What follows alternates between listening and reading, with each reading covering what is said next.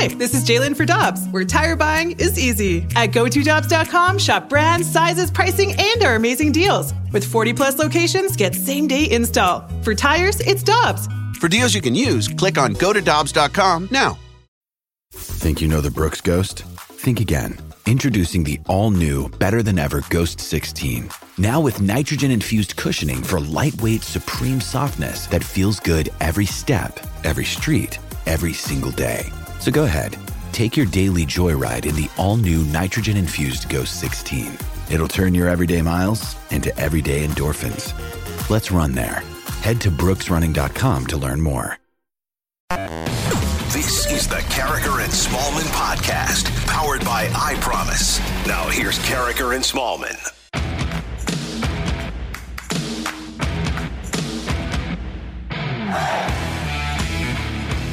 Good morning, everyone. Happy Tuesday in St. Louis. It's 7 o'clock. Your time check brought to you by Clarkson Jewelers, an officially licensed Rolex jeweler. Bring the Mr. Fan with you today. High of 97. Carragher and Smallman. Michelle, did you bring your Mr. Fan? My Mr. Fan. Now, you mean a fan that has water that's coming out of it? You're not referring to the fan in a polite and proper way? Correct. Okay. Yes. So the Mr. Fan that you can pick up at Walgreens, I think, for $4.99. And it's a water bottle that you can spray. And Wait, it's got a where do you pick it up? Walgreens? CVS, wherever. Okay. Yeah, you can pick it up pretty much anywhere. Cool. But the thing is, you can spray it in your. It's and it's a mister. So Mr. Fan. So it blows the water into your face and it keeps you cool. I don't own one. I love those things. But it feels like a necessity on a day like today. Did you use one yesterday when you were out on the golf course at Whitmore Country Club? I did not. We had a great time at the Folds of Honor golf tournament. I did drink a lot of water. I tried to get to a bottle of water a hole, and I think I came pretty close to that, to staying hydrated. I didn't cramp up last night in the middle of the night, which is a positive. That's always a win. Yeah, and had a great time with my friends from Quick Trip, Hank Schwartz and Scott Steckmesser and Josh. We had a great time. We played all 18. We didn't win, but we played all 18, and it was fun. Well, that's a victory in itself yesterday with that heat. Whew. Yeah, so thanks to the Quick Trip people. They were great. They really heavily support Folds of Honor, which is a great cause. And we had a good time yesterday at Whitmore, and thanks to all the people out there that welcomed us. The Cardinals had the day off, Michelle. They'll be back in action tonight. 6:45, the first pitch, and the Cardinals will send Jack Flaherty to the mound against Casey Mize. Flaherty 9-1 with a 2.68 earned run average this year. I don't want to get too ahead of ourselves, but it feels like a win day. It kind of does. Feels like a win day. Yeah, and we're fortunate in that we live in a town where we do have win days about half the time. Sometimes people don't have win days very often, Michelle. No, there are franchises that cannot count on a win day, or they don't even want to attempt to try to count on a win day. So last night, as an example, the Chicago Cubs, they had lost 13 in a row at home at Wrigley Field. 13. Right. Michelle, the last time the Cubs won at home before last night, and they did win last night, let's give them credit for that, but the last time they'd won at home, Anthony Rizzo had homered, Javier Baez delivered the walk-off, and Craig Kimbrell picked up the win. That's how long ago it was, and that was July 26th. It had been almost a month since the Cubs won a home game. That's brutal. Yeah, and they beat the Reds that day. This win last night moved them to 55-72. And what did they have to do to win? They had to turn to a former Cardinal farmhand. It happens now and then. Here's the way the Cubs won it. 3-2, runner goes. It's drilled high and deep right field. Blackman back. Walk it off. Rafael Ortega. That's the way to end the streak. Well done. Ortega puts a charge into one to right. Cubs win. Oh, there you go. We got the Go Cubs Go song. Do you think some of the fans there forgot what that song sounded like? They probably did. It's been a minute. To their benefit, I would think. Oh, that's a good song. It's fun. Go Cubs Go. Don't you kind of think about when the Blues were good and Gloria would play after a win? It's very fun to have a post-win song. Oh, yeah. The Cubs like it, I guess. So that's Ortega's 7th home run of the year. The Cubs are doing pretty well with their former Cardinals, right? Patrick Wisdom has 20 home runs. Ortega has 7. They've got some guys in their bullpen that are former Cardinals that are, well, for the Cubs, they're playing pretty well. For the Cubs, yeah. Yeah, so let's give a round of applause for the Cubbies today. All right, congratulations, and Cubby Chicago. Fans. Yeah, as I look at the division leaders in the wild card races, I'm not seeing the Cubs. Let me just Let's see. Giants, Brewers, Braves, Dodgers, Reds, Padres, Cardinals, Phillies. I'm not seeing the Cubs in there, Michelle. No, they're tearing it down to rebuild. This is a project. You're not going to see their name in the hunt for quite some time. I feel for them. I kind of do. I kind of do. Yeah. And I know that we're not supposed to because we're in St. Louis and Chicago is our sworn enemy. But it has to be very difficult to watch your team. Yes, I know they won last night. Your team be really bad and watch all of the guys that you loved for so long having success elsewhere. And it's not just one, it's several. That has to stink. And if you had kept that group together, they were closer to being good than they were to being bad. Yeah. If you have Bryant and Rizzo and Baez and Jock Peterson and Craig Kimbrell, you're a lot closer to being good than, and you, Darvish. I was going to say, let's throw Darvish in there. Yeah, you're a lot closer to being good than bad. And that is strictly a situation where that front office just didn't want to go for it anymore. It really makes it all the more impressive to me that the Cardinals, since 1918, which is the last time the Cardinals finished with the worst record in their league. Since that time, and I believe it's 2 years before that, every single year since 1918, the Cardinals have had at least one Hall of Famer in uniform every time they've played. Every year. So whether it was Stan the Man or Pujols, and now you go back to the 70s with Ted Simmons kind of filled a hole there because Whitey was the only one in 1980. But now you had Ted Simmons, who got traded after 1980. Every single year, the Cardinals have had a Hall of Fame player. Now you likely have Yachty. I would imagine Arenado will get in. Yeah. Anyone else on this team? Not that we know of at the moment. Adam Wainwright will be a Cardinal Hall of Famer. Right. But for the National Baseball Hall of Fame, I think it's pretty safe that Yachty's going to get in, and I think there's a really good chance for Arenado to get in. So from that perspective, and Bill DeWitt talks about how he likes having stars on the team. Yeah. Do the Cubs have a Hall of Famer on their team right now? No. Maybe Bryant or Rizzo or Baez made it so they can say they had him this year. But there have been a lot of years when the Cubs did not have a Hall of Fame player on their team. Yeah, that's a tough pill to swallow. Or manager. That's one of the other things that we've had, whether it was Whitey or Tony or Red. We had a long time with Hall of Fame managers. Joe Torre. Long time with Hall of Fame managers, too. We've been pretty lucky. We have, which is why when the Cardinals are in the state that they're in right now, we're miserable. Yeah. Because we're used to having excellence surrounding us. We're used to talking to a team that's not only a for sure playoff team, but someone or a group of people that you're looking at to potentially win the World Series. Yeah. So when you're in the hunt and you're 4.5 games out and the second wild card, it doesn't inspire a lot of excitement here in St. Louis. It is remarkable that you can have a franchise that has a history that allows people to be furious when you're talking about only making the playoffs.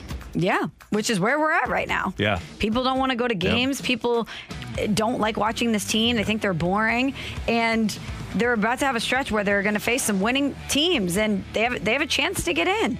And I would think that watching Adam Wainwright do what he's doing, watching Yadier Molina still have the birds on the bat, Nolan Arenado, who we were all so excited for, is still playing. Jack Flaherty is back. I think there's a lot of reasons to go to the ballpark, but I understand why other people might not want to. Yep. There are different circumstances for everyone, but it's just a very strange time in St. Louis because coming out of this pandemic and reading all of the texts and emails and listening to all the mic drops that we got during that time of people talking about how desperately they missed the ballpark and how desperate they were to see Cardinal baseball in person, I would have just thought that we would have seen more people out there. That's all. And I do agree with you that the COVID has something to do with it. Sure, yeah. All right, Michelle. Roger Goodell, who is just a guy that you implicitly trust if you're a St. Louis sports fan, is back at it. In Buffalo yesterday at the Jim Kelly Golf Tournament, he said that the city of Buffalo and the state are going to have to decide if they want a team. But he did say, much to the delight, I'm sure, of Buffalo fans, you've got to think long term here. We're focused on keeping the Bills in Buffalo in a new stadium in a public-private partnership. That's what this is all about, and that's what we're focusing on. Sounds familiar. It does. Well, it does, doesn't it? Yeah, sounds really familiar. Yeah. The only difference is The idea of public-private partnership was never brought up for St. Louis, and when presented a public-private partnership, Roger Goodell summarily said, nope, not good enough for us. We want to go all in on our own in Los Angeles. We just want to have a 100% privately financed facility in L.A. rather than take the public money from St. Louis. When he did that, when Roger Goodell said, and the league said, yeah, we don't need public money anymore from St. Louis, they were telling every community, we don't need public money anymore. They have enough. He wants it to be a $25 billion a year industry. And right now it's nearly a $20 billion a year industry. They can afford to build their own damn stadium in Buffalo. They don't need public help. And they've said that with their actions in St. Louis. Yeah, don't you think that if you were any other city and Roger Goodell talked about this, that you would point to St. Louis and you would say, well, you didn't want public money there? You're a politician. Yeah. That's what you say. And here's another thing about Buffalo. I don't know what the alternative is. So if I were New York and Buffalo, I'd call their bluff. I'd say, fine, you're going to go to London? What are you going to do? What? You aren't going to St. Louis. No. So what market are you going to that's better than Buffalo? Yeah, do you think London's the carrot? Because L.A. was the carrot for St. Louis for them to at least try to get a viable stadium option here, even though knowing the entire time it was just a farce. But London was the carrot for the NFL. What is that now? Is it London? Because I don't think that seems like a smart decision. I don't think there is a leverage city in America, at least, for the NFL. I know that somebody was talking about Austin. Who was it a couple weeks ago that was talking about was it Buffalo? Yeah, it was Austin. Jerry Jones and Cal McNair aren't allowing a team in Austin, Texas. The commissioner of the NFL is not going to like that. No, exactly. So is it going to be San Antonio? No, for the same reasons. It's not going to be San Antonio. Is it going to be Sacramento? There's no way the Niners are going to allow a team in Sacramento. And there's no way California is building a stadium for a football team. So if I were the city of Buffalo, I would say, okay, well, if you don't want to be here, you just go to where they're going to build you a stadium. And we know how passionate Bills Mafia is. Yep. You have people that are going to ride or die for that franchise. They show up. They spend money. I wouldn't want to take the Bills out of Buffalo. Goodell is from there. He's from Western New York. Oh, well, let's not forget that Stan Kroenke is from Missouri. Do we think that lineage, or do we think that where you're from matters at all? This is business, Randy. I guess so. This is all about money. This is just such a horrible group of people that run this league. And there are some good people. The Rooney family and the Bidwell family are decent people. But most of the people, including the Pegula family, the owners of the Bills and the Sabres, they are not decent people at all. And most decent people wouldn't want anything to do with them. Except, I'm sure there's a lot of people, I know there's a lot of people in Buffalo this morning saying, yeah, we should give them public money. Because they don't want to lose their team. Right, exactly. And I don't blame them, because it's a terrible thing to go through. It is. But if you can look at it as we are able to now with cooler heads, you say, fine, go. I'll watch on TV.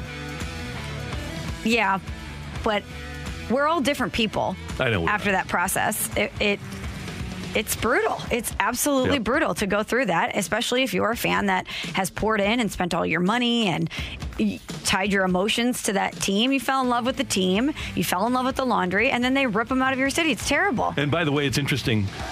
With Roger Goodell's comments, it's almost like somebody gives him talking points, because it's the exact same thing he said about St. Louis. Well, he probably thinks the lawsuit doesn't really matter. We got what we wanted. There's a team in L.A. Stan Kroenke funded it. Everything's great. So why can't we use the same playbook? Why can't we run it back? Yeah, you talk about avoiding the public-private partnership. There's going to be no public-private partnership here. The NFL is going to provide money to our governments. It's going to be a one-way street. Hopefully. Fingers crossed, Randy. That's Michelle. I'm Randy. We're off and running here on 101 ESPN. Coming up, get your text into the Air Comfort Service text line 65780. We've got a little game of What's Better on a Tuesday on 101 ESPN. We're right back to the Carricker and Smallman podcast on 101 ESPN.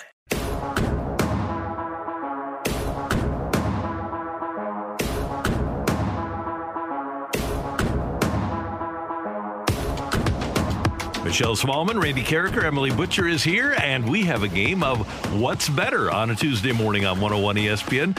Emily, what do you got for us? From the 618, what's better, having Yachty back for another year or signing Albert to be the designated hitter if the designated hitter comes back to the National League? I'm just going to go taking emotion out of this. I think it'll be easier to find a DH than a catcher. And if they can limit Yadi to 100, 110 games, I think in terms of trying to win, having Yadi back is better.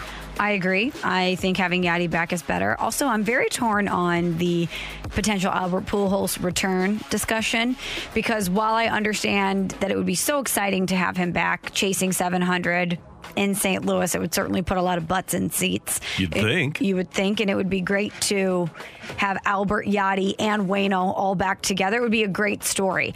I still go back to, and he'll be here soon with the Dodgers, so it'll be different, but his return with the Angels was perfect. He got the standing ovation. He hit the home run. All wounds were healed. I don't want the Cardinals to be potentially good next season, and if Albert is there, not be able to fully contribute in the way that we're used to seeing Albert Pujols contribute. And I know that his role would be limited, and it would be a completely different scenario. But I just really want the last real memories that Cardinal fans have of Albert to be when he was dominant. If you have, in this day and age, 3 players, and this is with the knowledge that Waino has been unbelievable for a couple of years, but if you have a 41, 42-year-old DH and a 39-year-old catcher and a front of the rotation starter that's 40, you aren't winning any World Series. Those guys aren't playing for spring training and then April, May, June, July, August, September, and then October. It's just not going to happen. Now, yes, did you have the Wheeze kids in Philadelphia in the 70s? Yes, but there were a lot of extenuating items that allowed the Wheeze kids to be better than they probably should have at that age. But that's not going to happen in 2022. So the Cardinals, I believe, would have to make a decision. Do we want to win, or do we want to have a Back to the Future day, Back to the Future year? From the 636, what's better, watching opposing fans take over the LA Coliseum or seeing opposing fans take over Stan's new SoFi Stadium in LA? I think it's going to be SoFi. Oh, it has to be SoFi. Yeah. We don't really care about the Coliseum. No. And there were no PSLs at the Coliseum. People are buying PSLs specifically to sell them to out-of-town people, to sell their tickets to out-of-town people in LA with SoFi Stadium. And their first game's against Chicago on Sunday night. That's not going to be Rams fans. That's going to be 50% Bears fans. I wonder how full it's going to be. That's a good question. I don't know. Because it's the open of the season. It's still a shiny new toy that people will want to check out. There might be intrigue surrounding the team. But as we've seen across the country in every sport, attendance is it's not the same as it used to be. Certain places are still selling out, but I just wonder if people are spending money on the Lakers and they're maybe spending money on the Dodgers, if going out to Inglewood to see the Rams play the Bears is really worthy of them spending their money. We'll find out. And remember, it is Hollywood. There's a lot of people with money. And a lot of aspiring actors that want to audition for Fight Club 2. Am I wrong? Yeah, that was bad. That was bad. It's SoFi in a lower level seat. Yeah. So we'll see what happens, but I don't know. I think that it would be great for that to be opening night and there to be huge chunks of emptiness, of empty seats in that stadium. And then the fans be louder for the Bears than for the Rams. From the 660, what's better? The Cardinals managed by Tony La Russa or the Cardinals managed by Whitey Herzog? My opinion, and this is only my opinion, even though Tony wound up with more wins, I thought that Whitey was more creative and was able to win without the team procuring tons of great players. Whitey did more with less. And when you look at the team that he won, look at the 82 team where you had traded for Willie McGee. He made his major league debut with the Cardinals. I guess you had Lonnie in left, but Oberkfell had made his major league debut with the Cardinals. You got Ozzie, and Hernandez had made their major league debuts with the Cardinals. You had a couple of rookie starters. I just think that, and maybe the 87 season is the best for the Cardinals. They had a dozen starting pitchers. They lost their number one starter in John Tudor, and he was still able to find a way, despite losing those guys, and not adding anybody from the outside, find a way to win. And I just found the brand of baseball more exciting. Yeah, it was definitely exciting. I got to go with Tony, though, and clearly it's the era of baseball I grew up watching, so I have a different viewpoint on it. But I will just never forget, and I feel like have craved since Tony, that feeling of those are our guys, and knowing that everybody in that clubhouse, whether it was Game 7 of the World Series or July 4th, well, they might be off then, but let's say like July 15th in the middle of the season, that the intensity was likely the same or close to the same. Yeah. And we missed that. He's a Hall of Famer. And you know what Tony brought to those teams is a sense of we're the villain. It was like the Cardinals against the world. And I miss that. Because, yeah, people still hate the Cardinals now, but not in the manner in which they hated the Cardinals when they were Tony La Russa teams. Absolutely. And that's kind of fun to be like, yeah, those are our guys. Don't mess with us. That was fun. From the 314, what's better? Cardinals signing Corey Seager this offseason, or the Blues trading for Matthew Tkachuk next offseason? Oh, Tkachuk. Tkachuk, for sure. Yeah. Hometown guy. Yeah. That can be, he'll be 24 next offseason. He'll be the face of the franchise for a decade. Yeah, you get that guy. Hometown star, you're right. Could completely shift the trajectory of the Blues. Yep. From the 618, who had a better collegiate career, J.J. Redick or Tyler Hansbrough? Ooh. Well, I know Michelle's going to go with... I'm not going with Psycho T. We're going with J.J. Redick here. J.J. was great. I'm going to go with Psycho T. So annoying. No disrespect, Tyler. We know that you're from Missouri, but... Seemed like the team was put on his shoulders more than J.J. Redick's was. And J.J. Redick, great shooter, and did some really great things at Duke. But it just seems to me like the Hansbrough had to burden more of the load for his Carolina teams. Just my perception. From the 636, what's better? St. Louis athletes winning a championship elsewhere or playing for their hometown team? St. Louis athletes winning elsewhere or playing for their hometown team and not winning? Right. Yes. I would say winning a championship is always better. For them. Yeah, wherever you go. But what about for us? Like if if Pat Maroon never won in St. Louis, right, but he won 2 elsewhere or 3 elsewhere. Let's say he won 3 and 1 wasn't with the Blues. I don't know. I still would always cheer for the St. Louis kid to win regardless of laundry. It would be great if they could play in St. Louis, but I want them to win. Because, that's ultimately it. Because we're St. Louis people, we want the St. Louis kid to do well. From the 314, what's better as a kid, your birthday or Christmas morning? Christmas morning, for sure. As a kid, you've been waiting for so long. You've been being really good because you know Santa's always watching. You've made your list. You know he's checked it twice. You've made the cookies. You've put out the milk. You've watched Home Alone. You've slept. And you're just waiting for that moment where you could get up and wake your parents up and go downstairs and see what's up, see what Santa brought. Come on, that's awesome. But on your birthday, you are the center of attention. You get to choose the menu. You get to choose what kind of cake you're going to have. Nobody else is getting presents. Everybody's looking at you opening presents. It is fun to be the center of attention. So I'm going to go birthday. Maybe it's this is what I asked for aspect of this, and you're hoping that you get it. Because, sure, you probably have a birthday list, but it's not the same. And just the build up to Christmas is so intense, so exciting. Oh, yeah. And you're going to see Santa at the mall. Like you say, you've watched Home Alone, and if you're a kid that's taken care of by your parents, you've watched The Year Without a Santa Claus a couple of times. I've never seen that. Oh. But I have watched Elf a lot. Come on, Tony and Robin. Let's pick it up here. Elf. What other Christmas movies? The Holiday? Amazing. But I don't think kids are watching The Holiday.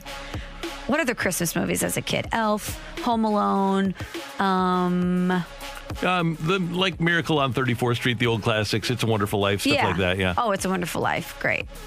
But I always love Christmas with the Cranks. Christmas with the Cranks is a good one. Christmas Vacation. Yeah. Yeah, see, there's not all these movies around your birthday. Thanks, Emily. Thank you. And thanks for your text to the Air Comfort Service text line 65780. Coming up, last week, Steve Cohen, the owner of the Mets, went to Twitter to criticize his team. Would you like the owner of your team, the Cardinals, to do that? That's next on 101 ESPN. We're right back to the Carricker and Smallman podcast on 101 ESPN. 1, 2, 3, 4.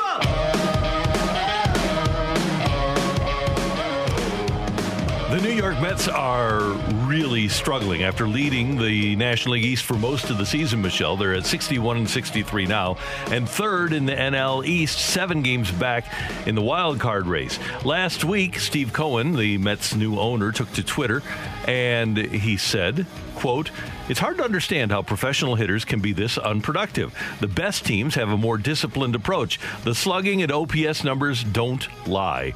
And over the weekend, Francisco Lindor said, yeah, you're right. Now, am I fielding fine? Yeah, I'm great. Am I running the bases great? Yeah, but my offense isn't what it should be.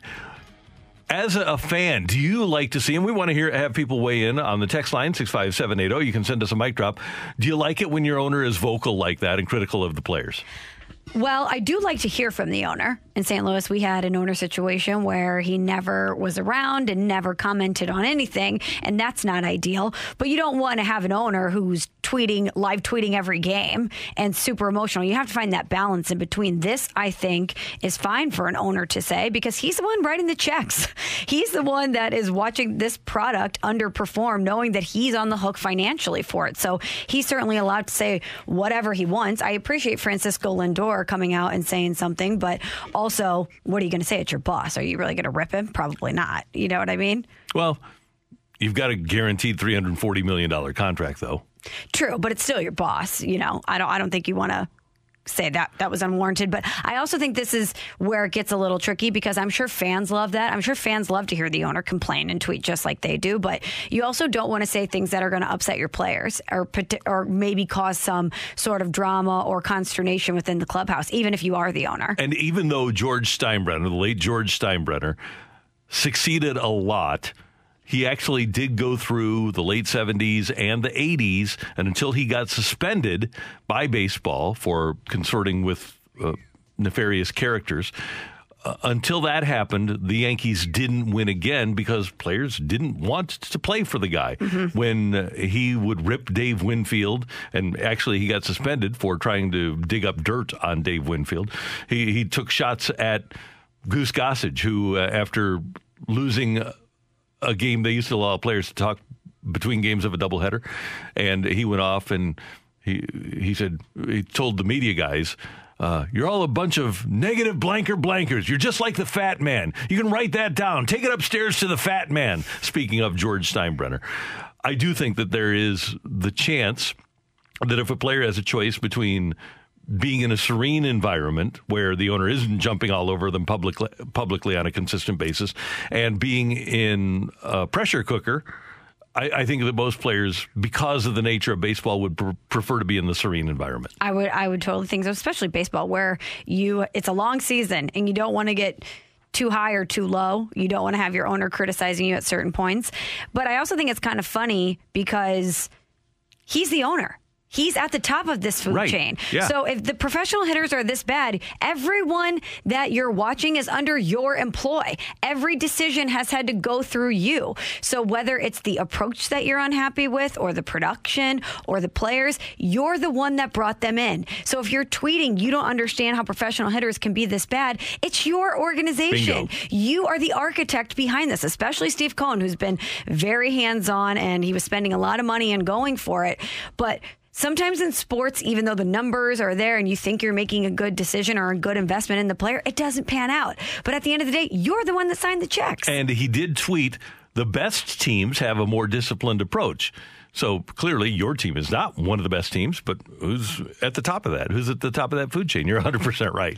And he's got to take some ownership of what the Mets' issues are as well. And by the way, although the offense has been bad, the reason they're not in first place anymore is because Jacob deGrom got hurt. Right. It has nothing to do with their offense. Their place in the standings has everything to do with Carrasco being hurt for most of the year, Syndergaard never coming back, and DeGrom getting hurt. But let's go back to June when the Cardinals' offense was an historically bad offense, and everyone in St. Louis was furious with what they were watching. I think there is a huge chunk of Cardinal Nation that would have been really pleased if Bill DeWitt had a Twitter account and he fired it up and said, "What the hell is going on out there?" I think that fans would like to have their owner commiserate with them or at least acknowledge that the product is bad. Do you think that would help in securing Nolan Arenado and having him not opt out? I think for a lot of players, it might be something that they would want to avoid. But look at Jerry Jones, who's the most involved owner that there is. It's not stopping people from going to the Cowboys because they're getting the money. A lot of guys are going to go wherever the money is. But who has Jerry Jones ever criticized? What player has he ever criticized? But he's an involved owner that will say things. Yeah, right. I'll stay away from him. But I think a lot of players wouldn't because it's still the Cowboys and the check's still clear. At the end of the day, it does come down to money. From the 636, I absolutely don't want the owner getting involved. I've been a Cowboys fan my whole life, and unfortunately, the team I love has an annoying owner in Jerry Jones that knows nothing about football and is a constant distraction. Constant distraction. Would you want that? Imagine, we've been in situations where people in power have taken to Twitter to put their every thought out there. And would you really want the Cardinals owner to do that? Would you really want Tom Stillman to be tweeting all the time? No, probably not. But there are people, though, and I don't know if those people are buying tickets or will be attracted to buy tickets if the owner does tweet, but there are people who do prefer that style of interaction. They prefer a more confrontational, they like a more the chaos, angry, approach. I would just think that as a fan, you would want your owner to have more of a level head and have more of a calm approach to things. And, you know, this is just one incident from Steve Cohen. We're not saying that he's this way, but I would not want to hear from my owner unless I had to. I would want him to go about his business, and if the team was bad and he was asked about it in a press conference or whatever, go ahead and talk about it. But I just wouldn't want him to feel like he needed to unload all the time on social media. From the 314, are you saying would I like Bill DeWitt to be more honest about how his team is playing? Because let's be honest, his team has been playing mediocre for about 4 years, and he hasn't said anything. It's almost like he's okay with being average. So, yes, I would love for him to be upset like Steve Cohen. It shows the fans that you care about winning and you won't tolerate mediocrity or an underperforming baseball team. I don't think you need to do it multiple times. Once is enough. That's a good text. But see, I would rather, instead of him tweeting about it, go out and make some moves. I would rather my owner show me how he feels through action and through making moves and signing other players or cutting ties with players who aren't performing rather than tweeting, "This sucks." And hashtag Cardinals. Generally, when we do hear from Bill DeWitt Jr., it's the celebration of opening day, or it's when they acquire Nolan Arenado or Paul Goldschmidt or sign those guys to extensions. We aren't going to hear from him when teams are bad. And I have to believe that players generally prefer it that way. They like hearing from the owner when times are good. They hear enough negative stuff when times are bad. I don't think they need, and this is my perception of what players think, they don't need the owner piling on too. When the Blues were in dead last place in 2018-2019, Tom Stillman sat in this studio and he had to answer some tough questions about the construction of the team and why they were underperforming.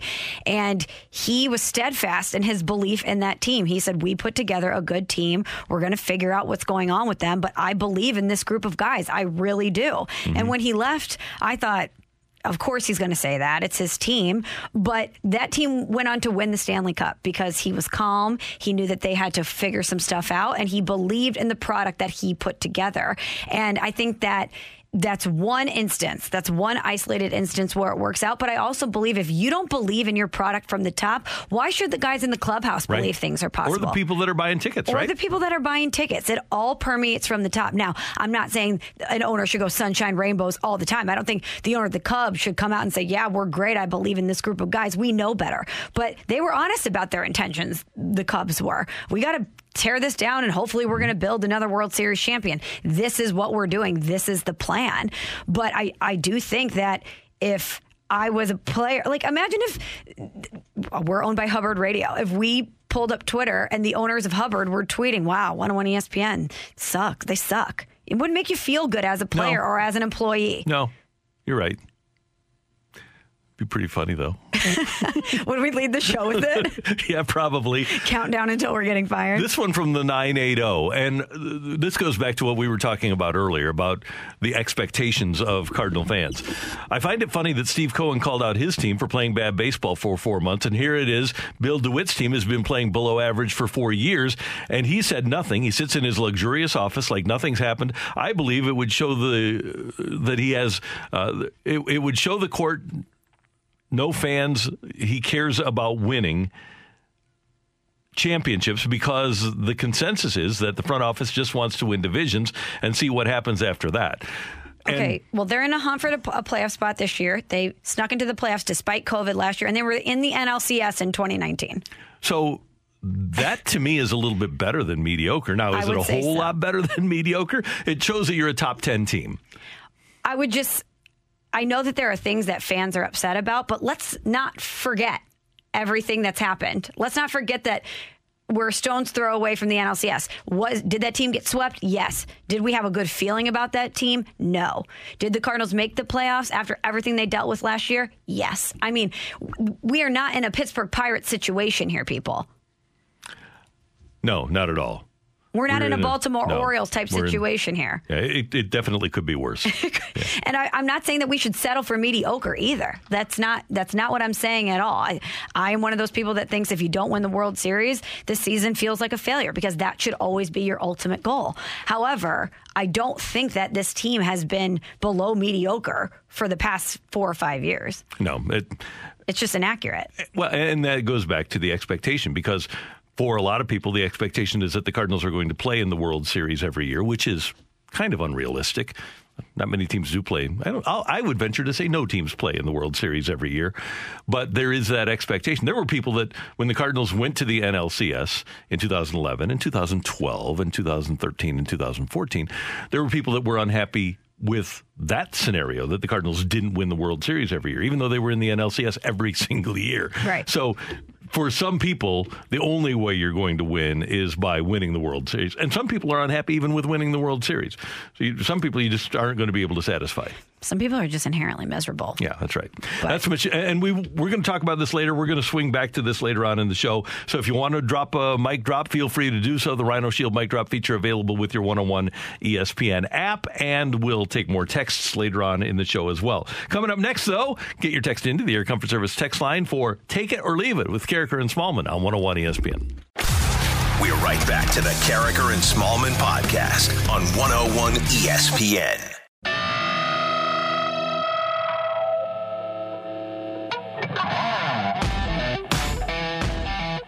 Time for Tioli on 101 ESPN. We got the text from Emily yesterday, and it is happening. Page 6 reporting that Ben Affleck out with his mother and his son scouting out perhaps engagement rings at Tiffany's in Southern California. Michelle, take it or leave it. He doesn't need his mom or his son with him. He just needs to get the biggest one they have. I'm going to leave that. Ooh. He wants to include his family in this special moment. And I don't think that it's about the size, Randy. I think it's about the thought behind it. It's J-Lo. Still. It's all about the ring. It's all about the size of it. Well, I mean, Ben Affleck has a lot of money, so I'm sure he can more than afford to get a very spectacular ring. He can just call Tiffany's and say, hey, I'm buying a ring for Jennifer Lopez. What's the biggest one you got? Just send it over. He doesn't even need to go and look. It might not even need to be the biggest one, but maybe the most unique. Most expensive? Most unique? Yeah. You know, he should just shock everyone and just get her a plain band, no diamond. That would be funny. Just go hard left? Yeah. Then that relationship will go the way of the A-Rod relationship in a big hurry. What, is he going to cheat on her too? Perhaps. I don't think he would do that. After he has a few, he does. Jennifer Garner knows. So, Randy, I saw this story in the New York Post yesterday, and it was doing a survey about food and all of the bad stuff that's in food and how it negatively impacts your life, more specifically your duration of life. So this study suggests that eating one hot dog takes 35 minutes off your life. Take it or leave it. It's worth it. I'm going to totally take it. Yes. Yeah, I've had a lot of minutes taken off my life, and I'll have a few more, I'm sure, by the time it ends. So it says a beef hot dog on a bun resulted in about 36 minutes lost of your life, largely due to the detrimental effect of processed meat. Now, here's a positive, though. Peanut butter and jelly sandwiches were associated with an increase of 33 minutes on your life. I'll play for the tie.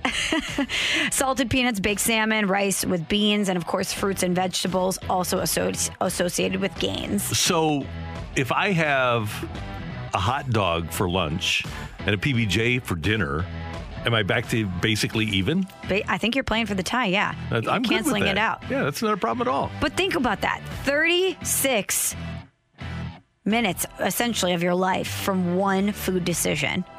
When it's put in those terms, like imagine if you went to a fast food restaurant and instead of the caloric intake that they have sometimes on the menu, it said how many minutes of your life eating this hamburger and fries is going to take off your life. Would you still do it? I think I might say pass. Is it worth 35 minutes of my life? I don't know. Joey Chestnut should have died at 25. That's true. So I'm not buying that statistic. I understand where they're going. They're trying to get people to not eat hot dogs. That's fine. I won a hot dog eating contest, and I'm still here. And like you say, it's worth it at the end of the day. I didn't say that. I said I might not eat it. 35 minutes? I think I might go with something else. 35 minutes, come on. Give me some lettuce. I'm trying to live. Yeah. Let me live. So, yeah, you'll have...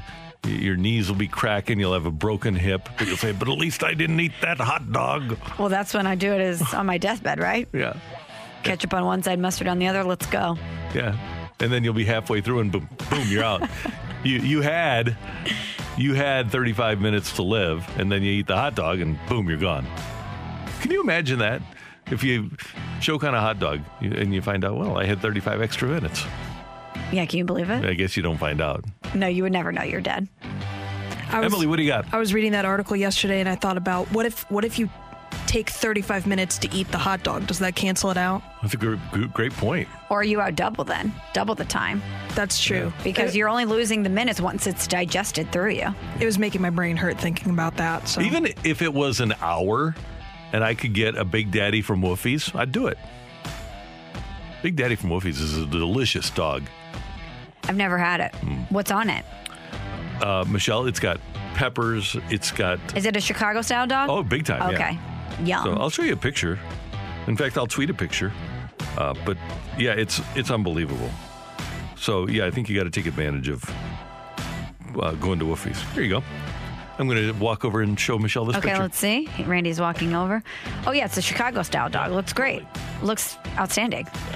Yeah, so you've got some pickles, you've got some peppers on there, maybe a little cucumber, tomatoes. Woofie's in a great spot. All right, from the 636, whoops, I just moved down. I'm sorry, from the 314, take it or leave it. NFL letting players wear whatever number they want is dumb. Oh, Randy. Totally take it. Randy is not pleased. Randy cares about numbers. You can't have linebackers wear... Now, there is a fun part of this that I'll get to in a moment. But you can't have linebackers wearing number 1 and cornerbacks wearing number 1 because you don't know what positions. If you're a quarterback, and Tom Brady talked about this, how do I know what the mic is? Now, that being said, there is something to be said for the idea of a 330-pound defensive tackle wearing a single-digit number, like 6. It'll look pretty funny. Yeah, I like that. And they do that in Georgia, like University of Georgia. I remember John Jenkins, I think, wore number 6. And that was kind of fun. But that's the only thing they should do. Single digits for giant guys is great. But Patrick Peterson wearing number 7, no. Linebackers wearing number 11, no. Not a fan. From the 636, take it or leave it. The longer Zdeno Chara goes unsigned, the better the odds he comes to St. Louis. Yeah, I'll take that. I'll take that too. I would imagine he might expand his list of teams that he would be interested in beyond geography the longer he's out there. He's given the Blues time. And the rest of the league is giving the Blues time, obviously, to sign him. But they need to get rid of the Tarasenko money before they can do it. From the 636, take it or leave it. Yachty will retire after the 2022 season. I think we're going to have to leave this. I'm going to believe it when I see it. I did a hit with ESPN Radio before the Cardinals-Brewers game last Wednesday Night Baseball, and they asked me this question, and I said, I think that they're going to have to deactivate his key card. Yeah. I think even if they say time is up, he's going to still show up. They're going to have to rip the jersey off of him and deactivate the key card. I agree with you 100%. They might tell him it's over, and he's not going to believe them. This is a man that loves to play baseball and that is going to play as long as possible. So I don't know if next season will be the end of the road. And I hope that common sense will prevail and that Yadi and the Cardinals can agree on him playing less, because his insistence, apparently, upon playing is working, I think, to the detriment of the ball club, because he's just not as effective when he plays a lot. And especially when you get to this time of year, he'll play tonight and it'll be 94 at game time. Whew. And that's just, it's not good for anybody. And it's hard for a 39, 40-year-old guy to play that much in this environment. Let me give you his since the All-Star break, 263 batting average with a 591 OPS. League average is about 730. He's got a 591 OPS. No homers, 11 RBIs after hitting 8 home runs in the first half of the season. Thanks, Emily. Thank you. And thanks for your text to the Air Comfort Service text line, 65780. The Detroit Tigers are in town, and their broadcaster, Dan Dickerson, will join us next to talk about what we can expect. The Tigers swept the Cardinals last time they played. That's next on 101 ESPN. We're right back to the Carricker and Smallman podcast on 101 ESPN. The 1-1. Fly ball right center. Deep. Got a chance! 500! Miguel Cabrera has done it! There have been more than 20,000 players in Major League history. Miguel Cabrera has become the 28th to hit 500 home runs. What a moment. It's 8:02 in St. Louis. Your time check brought to you by Clarkson Jewelers, an officially licensed Rolex jeweler. Michelle Smallman, Randy Carricker, great to have you with us. And we head to the Brown and Crouppen Celebrity Line and to the voice of the Detroit Tigers, Dan Dickerson, kind enough to join us on this Tuesday morning. Dan, thanks so much for your time this morning. How you doing? I'm great. How are you guys? Everything's good. Did it seem like an eternity as you waited for Miguel to hit number 500? You know, you tell yourself, he's averaging a home run about every 30 at-bats this year, so it might be a while. But you anticipated from the moment he hits 499, you're thinking, well, it could be this at-bat, and of course it could be, and then it just kind of keeps going, and you're like, all right, stay sharp here, and you could see that, he wanted to get it done. It did feel like a long time, and I was so happy for him that, to hit that home run and see the smile on his face. It was really neat. He got a curtain call in Toronto. He was disappointed he didn't hit it at home, but he got the curtain call in Toronto. And I think that really, that was a really neat moment. That is really special. What was it like for you, Dan, to be a part of that moment? Oh, it's what I really enjoyed, and because we started talking milestones, of course, in spring training going into the year, and we all knew this was, the most one first, and then 3,000 is next. When they put the counters up at home, the countdown counters or the count up counters, however you want to put it, that kind of really brought it home.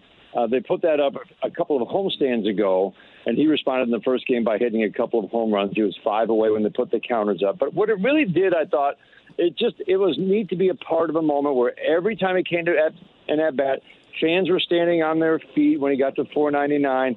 It allowed, me to just go back over his career and appreciate all that he has done, kind of re-appreciate all that he has done. We know he's been great, and he's a Hall of Famer, but when you really see the names that he's passing on the leaderboards and you really get a chance to talk about them and his place in history, I enjoyed every bit of it. I don't think he enjoyed every bit of it at the end. I think he just wanted to get it over with. But I think he understood how much fans in Detroit especially have appreciated all that he's meant to this franchise and all he's accomplished in his career. So, Dan, he's at 2,955 hits. There's less than 40 games to go. Do you think he gets to 3,000 this season?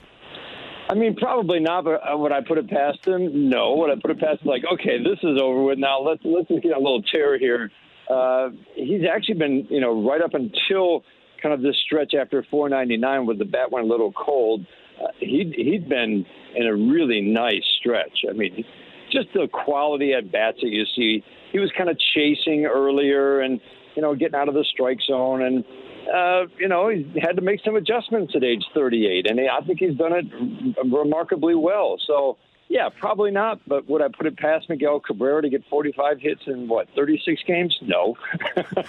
Dan Dickerson, the voice of the Tigers, with us on 101 ESPN. And, Dan, before we move on to the ball club, it wasn't too long ago, people our age, maybe 20 years ago, we would be sitting in a bar trying to think of the 15 or 16 guys that had 500 home runs. During this century, that number has really changed. It's hard to come up with the 28 now.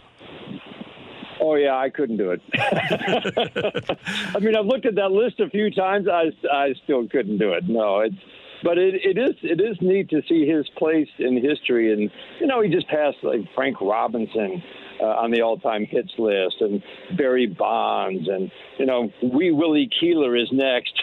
Yeah. And it was like, who? So, but you get a chance to review these guys and their careers, and I love that part of it. And Albert Pujols says that, and I don't know if Albert's being humble here, but you can make the case. Albert says that Miguel Cabrera is the best right-handed hitter he ever saw. Yeah, I think he is being honest. Albert Pujols obviously was a great hitter. It's just something about everybody who watches Miguel Cabrera, something about that swing that it's a beautiful swing. And we always hear the beautiful swing of the lefties, right? He's got that beautiful swing. And, you read the stories about those who saw him when he was 16, 17 years old, when he was first signed at 16, had that same swing. And I was talking with Austin Jackson, who's doing these games with me, these two games, the ex-Tiger, we were having dinner last night. He's like, I always ask Miggy, I say, come on, give me the secret. What's your secret? And just be like, no, I just go up there and I just see the ball and hit the ball. And it's That's like, great. Come on, give me the. I love that. Well, Dan, what has been the secret to the Tigers' success? Because if they can close out August as a winning month, that's 4 straight winning months in a row. What's been the secret to the turnaround? A.J. Hinch. He doesn't want to take credit. And, he was asked about this the other day, some of his unconventional moves. But, I mean, truly, he has come in, and it's just – he always says it's about the players, but he had to get the buy-in from the players of what they wanted to do in terms of how they prepared every day and how their approach was going to be, but how they were going to play the game. I mean, it's a lot of work that goes into all of those facets, and the players have absolutely bought in and knew that they had to change because we've been a lot of losing in Detroit in recent years. So, I mean, it just goes back to him and his staff and how they have prepared and worked with these guys and really gotten them to believe that on any given day they can beat any team. And that's why the Tigers have played some of their best ball against some of the best teams. That was a pretty nice series win in Toronto over the weekend. It didn't look good on paper going in with the pitching matchups, but they found a way to win. But that all goes back to the way they prepare. But these guys have embraced it. They go out and they believe, and they're getting some great performances out of some guys you really might not have expected if you're a Tiger fan going in, whether it's, Hill, Cameron, and Baddoo, 3 young outfielders. Nobody really thought they were going to play a big role in the Tigers this year. Well, they're all playing a big role, and they're all now finally healthy with Baddoo coming back. So you can go up and down the roster, but the young pitching, I think, has been phenomenal. You lost 2 key pitchers in Boyd and Turnbull, a couple of months ago now, and 3 rookies have been leading this rotation with a couple of guys filling in at the back end, and they've been, the ERAs might not jump out at you as being great, but they've been phenomenal. And Dan, I love the way I heard an interview with AJ last week, and he's given the players a carrot. He said, hey, let's finish in second place. We aren't going to catch the White Sox, but if the Tigers this year, based on what people thought of them before the season started, could finish in second place, that would be quite an accomplishment. It really would. It really would. And he always makes a point. It's not the ultimate goal, obviously, to get to 500 in second place. But this is how you get to where you want to be. You got to have your intermediate goal. Intermediate goal, let's get to 500. They really want to get to 500. And then second place, battle with the Indians. Right now, that's an absolute carrot to hold out there. And I think the players just love the challenge and, love the idea of finishing in second with. I don't think too many people had them there at the beginning of the year. So you can accomplish that, and then they go into next year knowing that all this work that they put in and all the stuff that they learned from AJ and his staff this year are going to serve them very well into next year. And you have called a lot of centerpiece quality players on that team, whether it was Cabrera or Martinez or Justin Verlander or Max Scherzer. And it seems like there are a couple of centerpiece type guys on the way with Spencer Torkelson and Riley Green. The Tigers probably are not far away, are they? Yeah, and I think that's why this year was so important to see that those guys who were kind of once prospects but had fallen below, a little below on the radar, the Hill, Cameron, Baddoo trio especially. Cameron and Hill have come up to the system after the trade with Justin Verlander, and then Hill was a pick in 14. You get those guys now as big pieces going forward, and you add Green and Torkelson. You have to have something here when they get here, right? Mm-hmm. Well, the Tigers are figuring out who is going to be here, and you're going to have some nice veterans in Grossman, Scope, Cabrera, and then these young kids have started to play well this year. They can be here when those younger kids come up. They're going to be here next year at some point. And they're going to be joining a team where it's not going to be expected that they're going to have to carry the offense. I think they will carry the offense in a few years, but they won't be in that position. And that's kind of a big deal to have that kind of a core here when they push to make their way to the major league. Hey, Dan, one more thing, and this is just about perspective, because when the Cardinals went into Detroit several weeks ago, we thought, oh, okay, easy mark, and the Tigers win 2 against the Cardinals. What's the perception of the Cardinals now? The Tigers come in. How do they feel about playing St. Louis and their chances? Well, I think, they just feel like truly on the road, they've become a much better road team. They've had a couple of dud road trips. Minnesota didn't seem to be a favorite place, but they did win a series here last time. So there's been a couple of places, but they've become a much better road team. I think that's always a good sign for a team that's learning how to win, that you're playing well on the road. So, I mean, AJ always makes sure they respect their opponent, and you're going to see, obviously, a couple of really good starters, starting with Flaherty tonight. So they just look at it as another challenge more than anything. AJ always has his keys to, how you win a series. I think he looks at this team probably as a fundamentally sound team and he always pays attention to that. The teams that you can exploit because maybe they're not fundamentally sound. This wouldn't be one of those teams. So you got to play your best ball, clean ball. That's the goal going into Toronto. Play clean ball, and they did. When they don't play clean ball, it tends to lead to sloppy games and comebacks like we saw last Thursday with the Angels. So I would say he probably looks at this as, tough matchup. But again, it's the team that's playing well on the road. Let's see, take another series. That's always the goal. Dan Dickerson, great to talk to you. Enjoy your time here in St. Louis, and hopefully we'll be able to do this again. All right. Love coming here, and great talking with you guys. Thank you. Take care. That's Dan Dickerson. He is the voice of the Tigers, joining us on Carricker and Smallman on 101 ESPN. It is interesting, Michelle, if you look at the Tigers roster, and then you look at the Cardinals roster, you'd say, okay, well, the Cardinals, it should be a walkover, but the Cardinals aren't playing to the level of the names on the back of the jerseys, and the Tigers are really building a nice unit, and I couldn't agree more. And I told you actually before we started the segment, A.J. Hinch is the reason that they are where they are.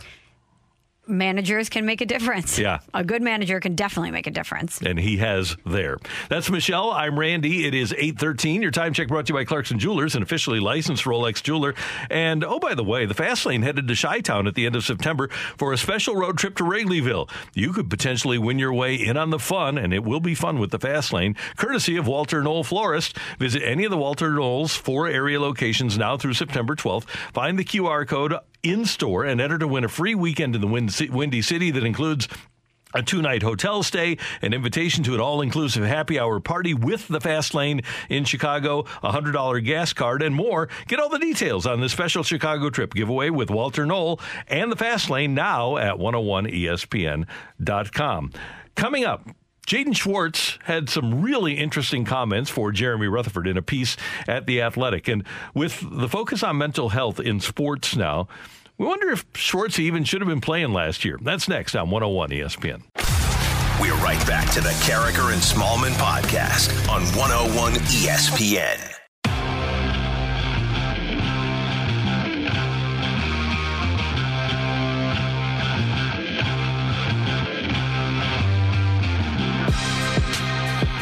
You're tuned to Carricker and Smallman on 101 ESPN, and on the heels of so many people being homebound because of the pandemic, the topic of mental health has really come front and center in our country and definitely in sports with what happened with Simone Biles in Tokyo. Kevin Love has had his problems. Multiple baseball players have talked about their mental health and how they want to put more of a focus on it. It's been a situation in football, and now in hockey. Michelle, there was a great piece, and we advise people to read it, by Jeremy Rutherford at The Athletic about Jaden Schwartz, who obviously has signed with Seattle. And before last season, his father, Rick, passed away at the age of 59. And Schwartzy told Jeremy Rutherford, quote, "I didn't even know if I was going to come back. This past year was pretty tough on me and my family. I didn't have much motivation to play, and I didn't really have time to train. Back home, everything was closed, and we had to quarantine, and with my dad passing, it was a lot on me. I wasn't in a very good place. It's tough leaving your family and friends behind, and not being there for them, and not having time for them to be around me either." And obviously, the Blues lost in the playoffs, and he said, "I tried to do everything I could, but mentally and physically, I wasn't where I needed to be. It was the toughest year I've had in my life. I know I didn't finish well with the Blues, and that sucks, but I wasn't mentally ready for an NHL season at all. But I'm doing a lot better now. Mentally, I'm in a better spot. I was able to train, and I feel fresh again." And hockey players are tough, and they're going to play. But you wonder if, knowing what Schwartz knows now, if he would have provided a little more time for himself, because now he knows that he wasn't ready and couldn't play to the level that he expects of himself and that we expect of him. It's a very tough situation to be in. He had lost his sister previously, then he loses his dad. As you mentioned, with quarantine, he didn't have access to places, and he was stuck at home and wasn't able to train the way that he needed to, physically and mentally not being at 100%. And the fact that, knowing that he would have to forfeit millions of dollars if he didn't play, that was even a consideration for him, tells you what sort of place that he was in. And I appreciate so much his transparency about what he was going through, because it does humanize these athletes. It's important for us to understand that they are human beings, and they deal with things, and they deal with pain and mental health, just like you and I, just like everyone else. But I think that at the end of the day, he realized, as he shared with Jeremy Rutherford, that even though he wasn't at 100%, he wanted to be there for his teammates, and he knew that his dad would have wanted him to play, and his family really wanted him to play, or they enjoyed watching him play. And I think that it says a lot about him as a person, that even though he knew that he wasn't ready, he was going to grind it out to be there for his team, because he didn't want to let them down. And I also think that this was a great article that Jeremy Rutherford had, because it revealed a little bit more behind his decision of why he chose to leave the Blues and go to Seattle. Not only did he want a little bit of a fresh start, but it's a shorter trip for his mom to come see him in Seattle. It's closer to where they live in Saskatchewan. So I think we always look at things based on the information that we have, and a lot of times that's just the cover of the book. We don't even get deep into the chapters. And I think this past season for Jaden Schwartz and everything he dealt with, and the reasons behind his decision to leave St. Louis, we got a lot more clarity on what was behind that. Yeah, I don't know how often it is, but when players don't perform up to the expectations we have, a lot of times it's just that they're slumping. They aren't as good as they used to be.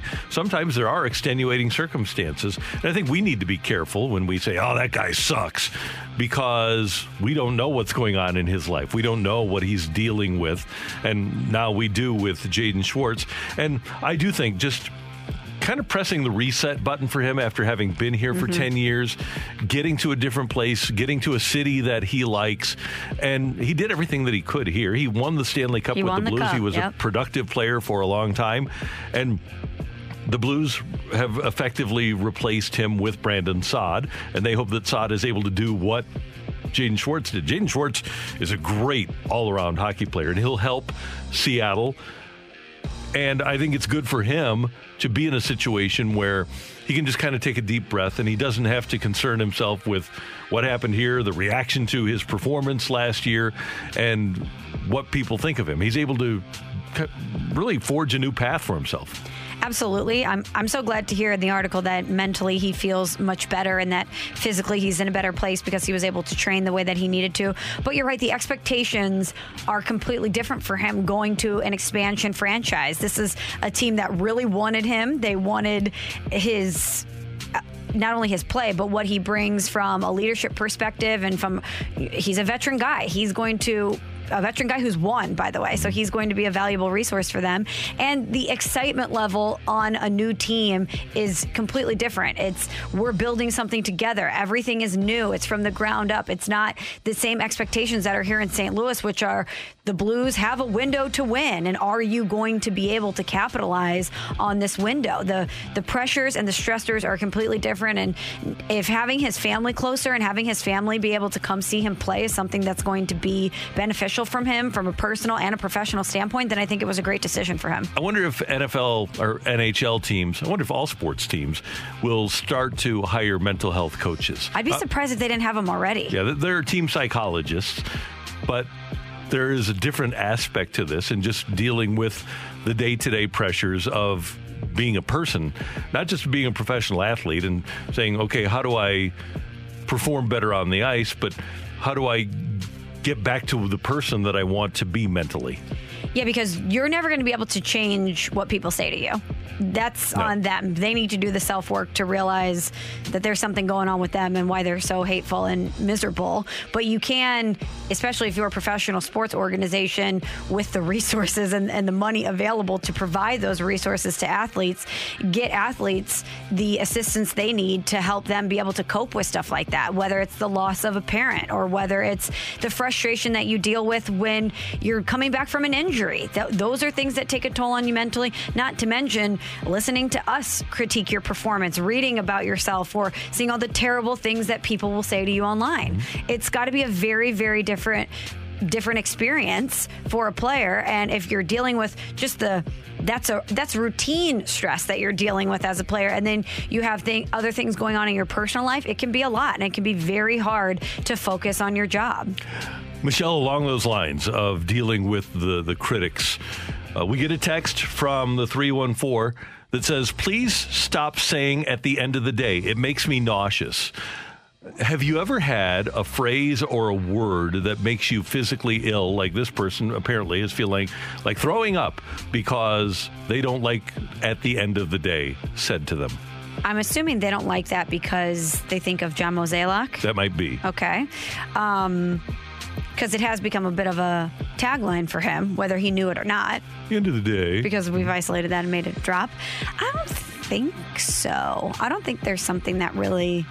You know what I don't like is when people say, I could care less. It's I couldn't care less. Couldn't care less, If right. you could care less, you're caring less. Exactly. Now... It's I couldn't care less. The question is, though... That bothers me. But I don't want to correct people, though. And because then you're the grammar police, and I would rather be miserable inside knowing you're saying it wrong than be the grammar police, because everyone hates that person. I just can't think of anything that anybody has ever said. Like I took a tour of a cheese factory, and that made me nauseous. All right. So did I once, and you would think the aroma of cheese would be amazing. Nope. And that you would love it. No, it smells funky in there. Sometimes you get around some of those streets down by the brewery, and as they're making beer, that can make you feel nauseous. Sometimes you eat something that grosses you out, makes you feel nauseous. I've never had a phrase or a word that made me feel like, oh, I'm going to throw up. I don't. So I feel for you that every time you hear us say at the end of the day, it makes you feel nauseous. And we'll make a concerted effort here to not say it, because we don't want the people listening to this show to get sick because we said a word or a phrase. Okay, we're getting a ton. People hate this. People hate narrative. I understand why you would hate narrative. Mm-hmm. Because I think narrative is something that just kind of gets thrown out there. Yeah, that's just their narrative. People hate irregardless. I hate that one too. Why? Because it's regardless. There is no thing. It's irregardless means it's not regardless, and it is regardless. Okay, when you say regardless of the circumstances, not irregardless of the circumstances, because if you say irregardless of the circumstances, that means that the regardless doesn't matter. True. Okay, from the 618, I hate when people say wrong place at the wrong time. But that is and right place at the right time. That's valid. That's legit. Wrong place at the wrong time does happen. It does, but that's the phrase that they don't like. And if it makes you sick, we feel for you. One more from the 269. I hate when people say, just give me a sec. Say the whole word. Say second. But maybe they're trying to save a second, so they're saying sec. Yeah, just give me a sec. I don't think I ever say that. Do you? Do you say, give me a sec? I might even say, give me a minute or 2 minutes. I think sometimes we say things and we don't even realize that we're saying them. I wonder if some people realize how often they say like. That happens a lot. Sometimes I wish I had a buzzer and I could buzz every time that someone says like, because I don't even think they realize they're saying like or so. We have a lot of that's a good one. A lot of times people have filler words and that can be annoying.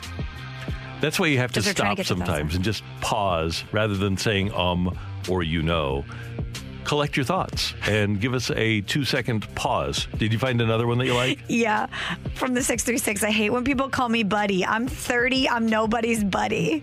That person doesn't remember your name.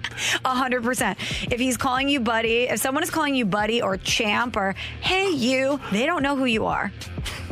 They don't. Hey, how you doing, Buster? What's up, sport? Is that you say Buster? Is that what you do when you don't remember someone's name? What's your go-to? Sometimes it's dude. Hey, dude. What up, dude? But generally, I just say, hey, how you doing? By the way, we get from the 636, some guy, I don't know who this would be, would always say Marp for a nickname. Was always irritating. I guess they're down on BT. That happens. Hey, we appreciate your text, 65780. Coming up, yes? But he's not Carp, because that's Chris There's Carpenter. only one Carp, Baseball Jesus. That's right. There was a Carp that preceded Matt Carpenter, so you can't call him Carp. I'm sure his teammates sometimes call him Carp, but they didn't play with Chris Carpenter. If we say Carp on the radio, you're thinking that we're talking about Chris Carpenter. 2012, Cardinal Clubhouse. Somebody else, Carp. Chris Carpenter turns around, and that's who you're yelling at. That's right. You're not yelling at Marp. If someone says Marp, you know who they're talking about. Chris Carpenter, C-A-R-P. Matt Carpenter, M-A-R-P. Simple. Carp and Marp. That's my narrative. At the end of the day, it's fine. Up the fight on 101 ESPN. We're right back to the Carragher and Smallman podcast on 101 ESPN. Welcome to the fight on Carragher and Smallman. In the red corner, Average Joe Listener.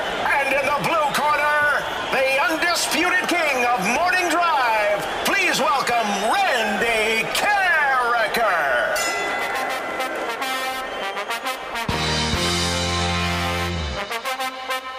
Let's fight on 101 ESPN. It's 8:37. That time check is brought to you by Clarkson Jewelers, an officially licensed Rolex jeweler. And yesterday, Mike took on Randy in the fight, and he beat him 4-2. He got all 4 correct, so he is back today to defend his title and hopefully win today and get one step closer to the Hall of Fame. Mike, are you with us? Yep. Awesome. Are you ready to take on Randy again today in the fight? Yep. You sound so enthusiastic. Let's get going. Happy 61st birthday to Hall of Famer Cal Ripken Jr. One of Ripken's nicknames is also a name of one of Marvel's Avengers. Which is it? Is it Hulk, Iron Man, or Captain America? Iron Man. After hitting his milestone 500th career home run on Sunday in Toronto, Miguel Cabrera has a chance to join another exclusive club this season, the 500 home run, 3,000 hit club. Only 5 players in history have achieved this feat thus far. Hank Aaron, Eddie Murray, Rafael Palmeiro, Albert Pujols, and who? Is it Barry Bonds, Alex Rodriguez, or Jim Thome? Alex Rodriguez. All right, Mike, who is the Miami Dolphins' all-time passing leader? Is it Ryan Tannehill, Dan Marino, or Bob Greasy? I'd have to say Bob Greasy. And Casey Mize will get the start for the Tigers tonight. Mize was the number 1 overall draft pick by the Tigers in 2018 out of which school? LSU, Mississippi State, or Auburn? Can you repeat that again, please? Yes, Casey Mize will get the start for the Tigers tonight. Mize was the number 1 overall draft pick by the Tigers in 2018 out of which school? LSU, Mississippi State, or Auburn? I think it was LSU. All right, checking our score. Randy's on his way in. Mike, tell us a little bit about yourself. Where are you from? Belleville. Oh, shout out. Me too. Shout out to the 618. What high school did you go to, Mike?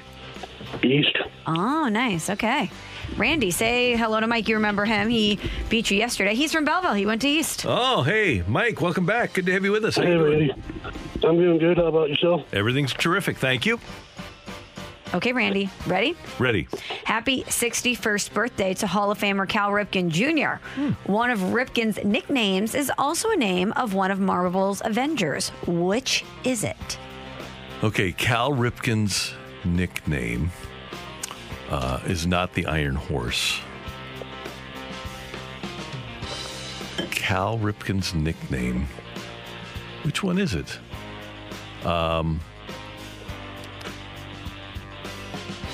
It's slipping my mind here, so I'll do the lifeline. Hulk, Iron Man, Captain America.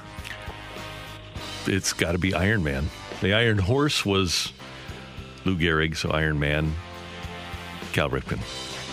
After hitting his milestone 500th career home run on Sunday in Toronto, Miguel Cabrera has a chance to join another exclusive club this season, the 500 home run, 3,000 hit club. Only 5 players in history have achieved this feat thus far. Hank Aaron, Eddie Murray, Rafael Palmeiro, Albert Pujols, and who?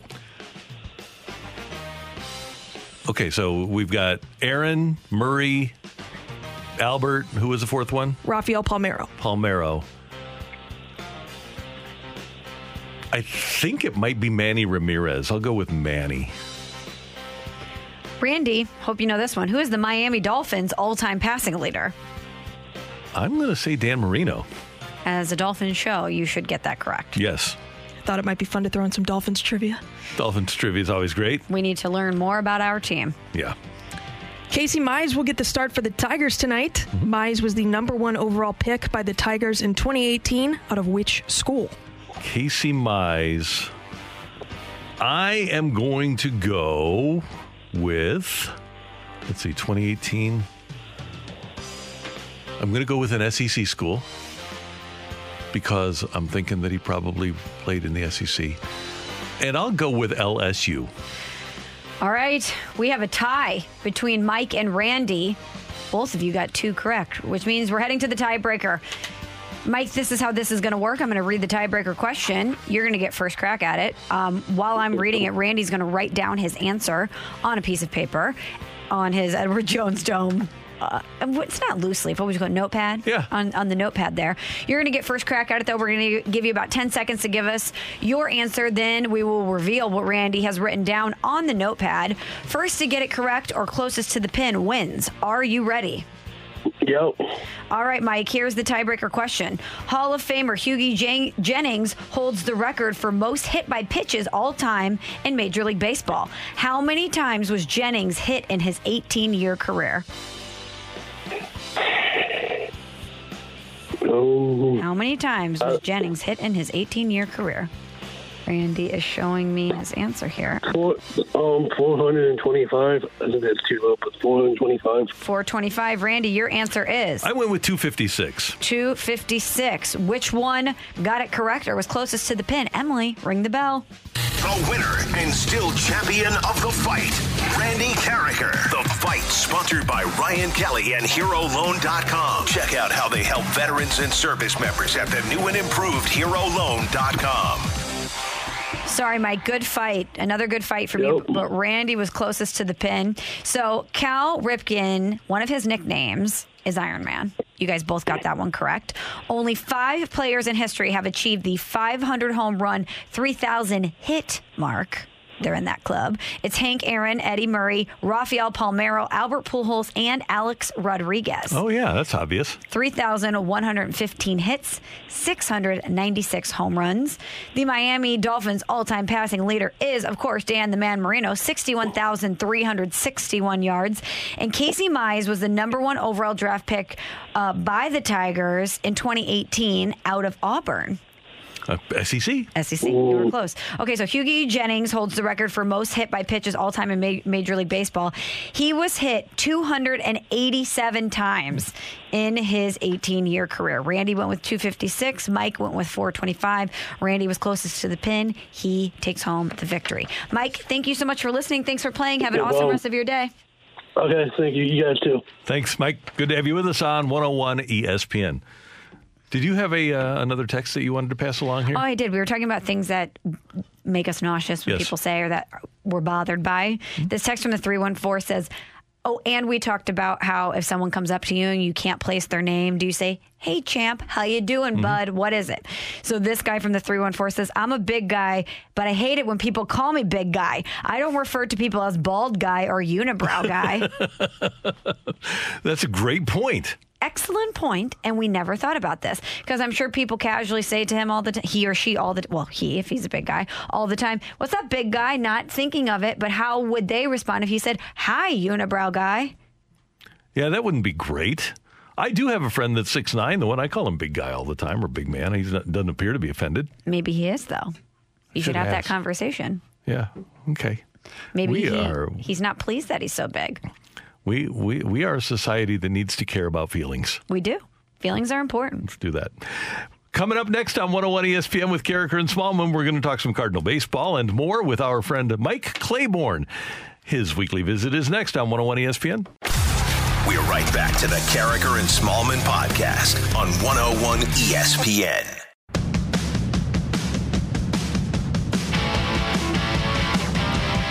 The Cardinals were off yesterday. They'll open a 2-game series with Detroit tonight at the ballpark. Mike Claiborne will be there for the Cardinal broadcast on KMOX and the Cardinal Network. Mike joins us every Tuesday morning, and he's with us now on the Brown and Crouppen Celebrity Line on 101 ESPN. Of course, you can also see his great work. Just go to Twitter and follow him on Twitter at ClaibsOnline.com. Claibs, how you doing this morning?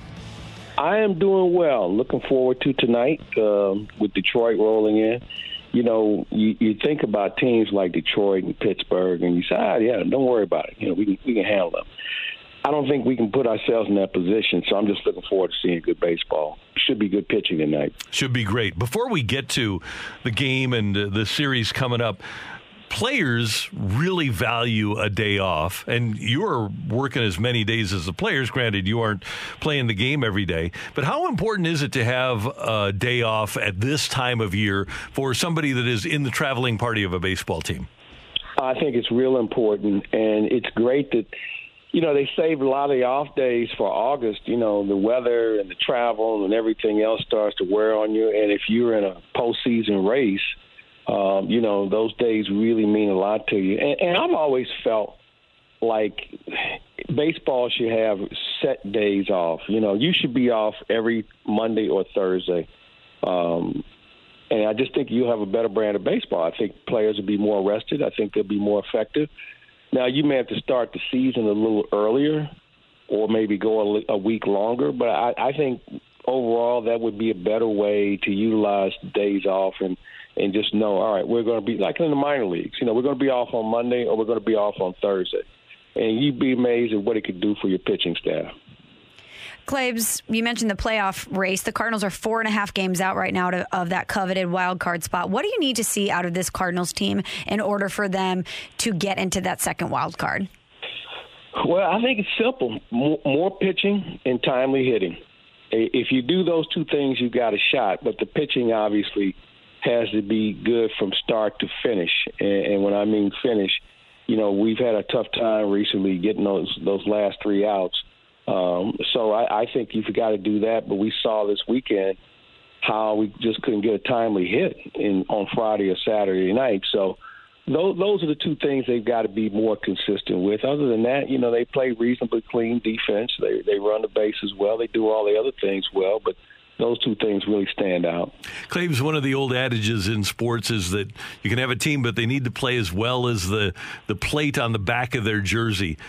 With this club, and granted there's been a lot of injuries, and the Flaherty injury was big, the Bader injury was big, but just right now, when you're having that series against Pittsburgh that you just had, the series against Milwaukee, are they playing as well as the names on the back of their jerseys? Good question. No. And I think, and the reason why I say that is we think Paul DeJong is better than what he's shown, okay?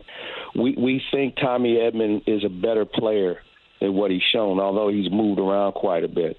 We think Harrison Bader is the player we saw closer to July than we're seeing in August.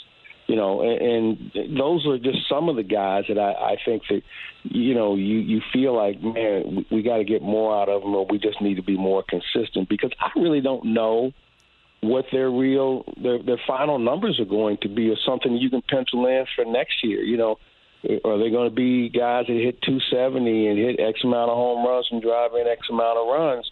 You know, we still just don't know. And I think we're at the point where at the beginning of the year, I know it was an evaluation year on some of those guys. And I'd be hard-pressed to think that all of them will be back. I think you probably can pass judgment on some. And I think others, you're going to probably ride it out through the end of the season and then figure out what next. Claves, one guy who's certainly living up to the name on the back of the jersey is Adam Wainwright. He's been unbelievable, his latest masterpiece on Sunday, but he's gone at least 7 innings in 14 of 25 starts this season. He now has 4 starts of 8+ scoreless innings pitched. It's really remarkable what he's been able to do at this stage of his career. He turns 40 in a couple days. And I was talking about this with Randy yesterday. I feel like in a few years, we're going to look back on the past 2 seasons for Adam Wainwright, and that's going to be one of those remember when moments in Cardinal history. I agree.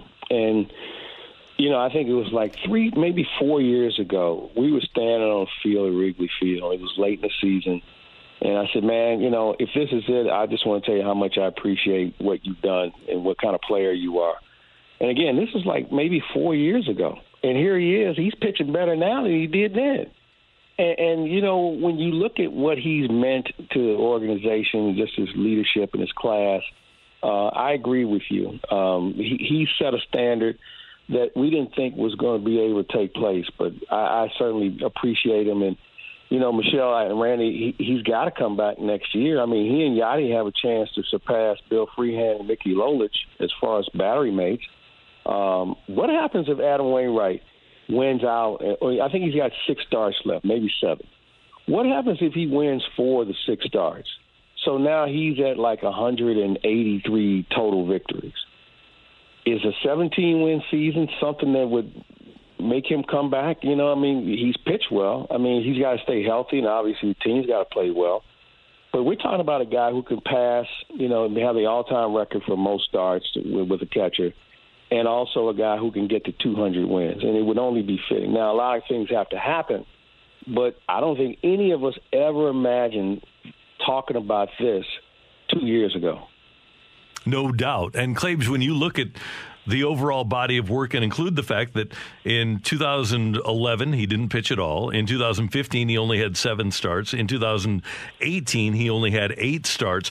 He's missed a lot of time with injuries. By all rights, if he would have stayed reasonably healthy, he should be over 200 wins right now.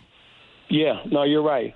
And you know what? He's probably not pitching at this point. Mm-hmm. You know, so I think obviously missing that time put some extra pitches on his arm. So, and we're seeing the fruits of that right now. But it's a fantastic story. And, oh, by the way, don't remind him he's going to be 40 here. So no. he kind of frowns at that a little bit. But, man, I'm just so happy for him and what he means to so many. Hey, The Athletic reported last week that the Cardinals are in negotiations with Yadi on a 1-year extension. How should they approach Yadier Molina in 2022? Because to me, Mike, he's playing too much, especially in the heat, and it's affecting his performance after the All-Star break. Maybe it's the foot, but it seems to me like a 39-year-old catcher in 2022, it's going to be hard for that guy to play 130, 140 games effectively. Yeah, I think you make a good point. It's got to be the talk that they have to have. And so what is that number? Is it 100? Is it 110? And is Andrew Knizner the guy? I mean, Andrew Knizner's had his moments this year where when Yachty went down the first time, I thought he did a good job early on, and then he kind of hit the wall. But it's not that he's not prepared. I just think it's something you have to do on a regular basis. But they've got to have the discussion. You know, Herrera is a year away, okay? So let's not think he can walk in next year and take over. But I would say this with regard to him, and he's starting to play well in Springfield. I talked to their manager yesterday. The issue here is with him, when spring training rolls around, he's in the big clubhouse. And guess what? The guy who's sitting next to him is Yadier Molina. And he needs to try and absorb as much as he can while he's around Molina, because once he's gone, he's gone. So I think that it's a difficult decision to have, but it's one that's a logical and reasonable one that's got to take place as far as how much he plays next year. I could tell from your social media feeds you had a great time at the Hall of Fame induction over the weekend. Oh, man, it was so much fun. And you know those guys like I do, Randy, and we just appreciated how they play the game and how they still maintain contact with St. Louis. And it was just good to see. I mean, obviously we see Willie and Ozzie around, but when you have Scott Rowland coming back, or whether it's Vince Coleman or Ray Langford, Jason Isringhausen comes around a little bit more. I mean, those guys all had legitimate impact, and they were good people. Although, I don't think I've ever heard John Tudor talk that much in his entire time in St. Louis. I mean, he was saving it for this one day, and he got his money's worth. And he was surly. He was.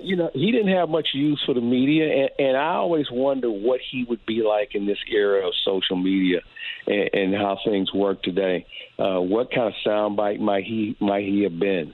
But he got his money's worth on Saturday, and I couldn't be happier. I think it was during the NLCS in '85. And he's surrounded by people with microphones, and he grabs somebody's credential that's around their neck with the lanyard and just looks at it and says, "What do you need to get one of these things? A driver's license?" Exactly. One of the most priceless lines. And, he said it in such a deadpan state where, he was saying it just to amuse himself internally. He never showed any emotion after he said it, because he just didn't have any use for him. Now, if you ask him a good question, he'd give you a good answer. Mm-hmm.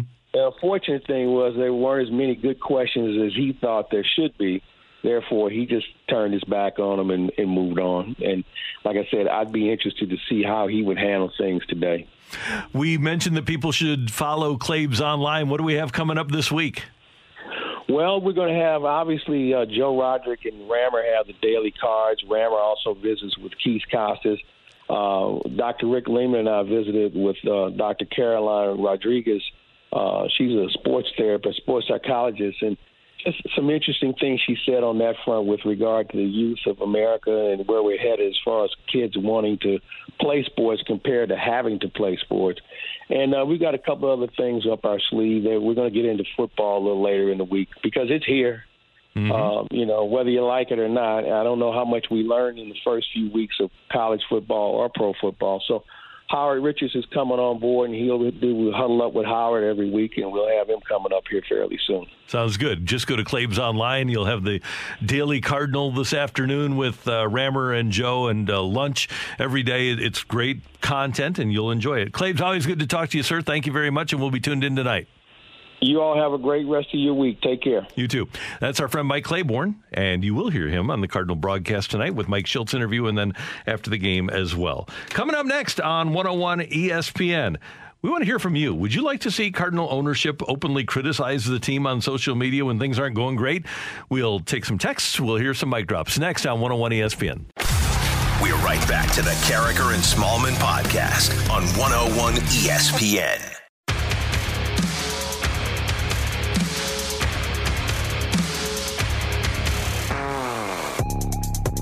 It is 9:06 in St. Louis. Your time check brought to you by Clarkson Jewelers, an officially licensed Rolex jeweler. Michelle and Randy with you. And back on August 18th, last week, the Mets owner, Steve Cohen, tweeted the following. It's hard to understand how professional hitters can be this unproductive. The best teams have a more disciplined approach. The slugging and OPS numbers don't lie. He was saying that about his New York Mets. And we wanted to know if you would like the idea of Cardinal ownership or management taking to social media to be more critical of their ball club rather than having kind of a sunshine lollipops approach and saying, yeah, we can make the playoffs this year. If they would say, hey, the offense, it's just not happening for Yadier Molina at this stage. It's got to be better. Would you like to see Bill DeWitt Jr. or John Mozeliak or Bill DeWitt III? Would you like to see any of those guys open up on social media and be more critical? Michelle, would you? Would I want the owner to open up on social media and be more critical? No, I don't need to hear from my owners on social media. That's okay. Now, I do think that they owe the fans explanations, and in press conferences and things, they should have to answer questions at some point before, during, or after the season. But I don't need, whether it's Mr. DeWitt or Mr. Stillman firing off tweets about the Cardinals. That's not something that's going to motivate me. Show me you care. Don't tell me you're frustrated, or don't tell me that you care. Show me you care by going for it. Well, it would be great for sports talk radio. Oh my gosh, it would be awesome. It would be great. I don't think it would be the best thing to maintain a quality team. I have to believe that that's the sort of thing that will probably cause people to not want to play here. Heck, remember when Albert and his wife said this? They expected Bill DeWitt to turn into some warm, fuzzy, avuncular guy when negotiations were going on, and to quit being a businessman. And that's one of the things he loved about Artie Moreno, was that Artie Moreno was he wanted to be Albert's buddy. And it just wasn't going to work that way with Bill DeWitt, who's at his core a businessman, very calculated, and he's not going to do those sorts of things because he knows when to pick his spots, and there's never a spot for an owner to be critical like that of players. Well, let's compare the businessman and the buddy. Which one has had more success? Yeah, that's a great point. Yeah, the businessman is doing pretty well. And by the way, I think markets probably play a role in it too. It's going to go over a lot better and differently in New York than St. Louis, right? If George Steinbrenner made an art of blasting his players in the media before there was social media in New York, and George Steinbrenner became a famous owner, one of the most famous owners in sports. Did it help him win? A little bit. They won a couple of World Series under his watch. But ultimately, at the end of the day, I do think it's best for owners to be seen and not hurt as much. Which is a tricky spot for them to be in, because if we're frustrated by the product, imagine how frustrated the person cutting the checks is. I can't imagine what it's like for you to know that you're sinking tens of millions, if not hundreds of millions of dollars into players, and you're watching them underperform. It has to be incredibly frustrating for you. And it's the owner's right to speak out on the product. They own the team. But I also think you get into a very tricky situation, because you want to be frustrated about the lack of production coming out of your investment, because that's what it is. But you also don't want to be the reason to cause consternation or any sort of problems in the clubhouse, because I can't imagine players would be pumped. And he didn't call out any players specifically, but we've seen when owners get too involved or say things about individual players, it doesn't go over well. You're contributing to the problem. And one other quick point before we get to your text 65780 is that most owners understand that it is a 6-month season. Back in July, Brian Cashman, the Pobo for the Yankees, said, hey, what we're seeing here is unacceptable. And Hal Steinbrenner said, hey, he's not in trouble. Cashman's not in trouble. Aaron Boone's not in trouble. We just have to be better. And at that point, the Yankees were 9.5 games behind Boston. Well, now the Yankees lead Boston by 2.5, and they're leading the wild card race, because they have an understanding that while what they saw in the first half was unacceptable, there was a long way to go. Should we get to some text? Let's do it. A lot of people chiming in on this. Air Comfort Service text line 65780. This one from the 314. It says, Brandy Michelle, I don't feel I need to hear Cardinals players criticized by management on social media, but I do feel like Cardinals fans need to feel some sort of urgency from Cardinals management or ownership. You never hear it. You never see it. It's just day by day, the same monotone everything, and that's so irritating to me and to so many fans. People, the main response that I get on social media is that people want accountability, whether that is the management holding players accountable or ownership holding management accountable. They want somebody to be accountable. And perhaps at the end of a season, that is something that you review every year. John Mozeliak is on record as saying he doesn't feel pressure to lose his job after this season. And even though maybe the Cardinals would have been better off from a publicity standpoint to start this year by saying, hey, we wanted to evaluate our young players last year. We didn't get the chance because we only had 60 games and we were just steamrolled by COVID. So this year is going to be our evaluation year for people like Tyler O'Neill and Justin Williams and Dylan Carlson and Tommy Edman. So the accountability perhaps should be in 2022. I don't know that would have gone over well with fans. When you say, okay, we aren't winning the World Series. We probably aren't winning the World Series we're evaluating this year.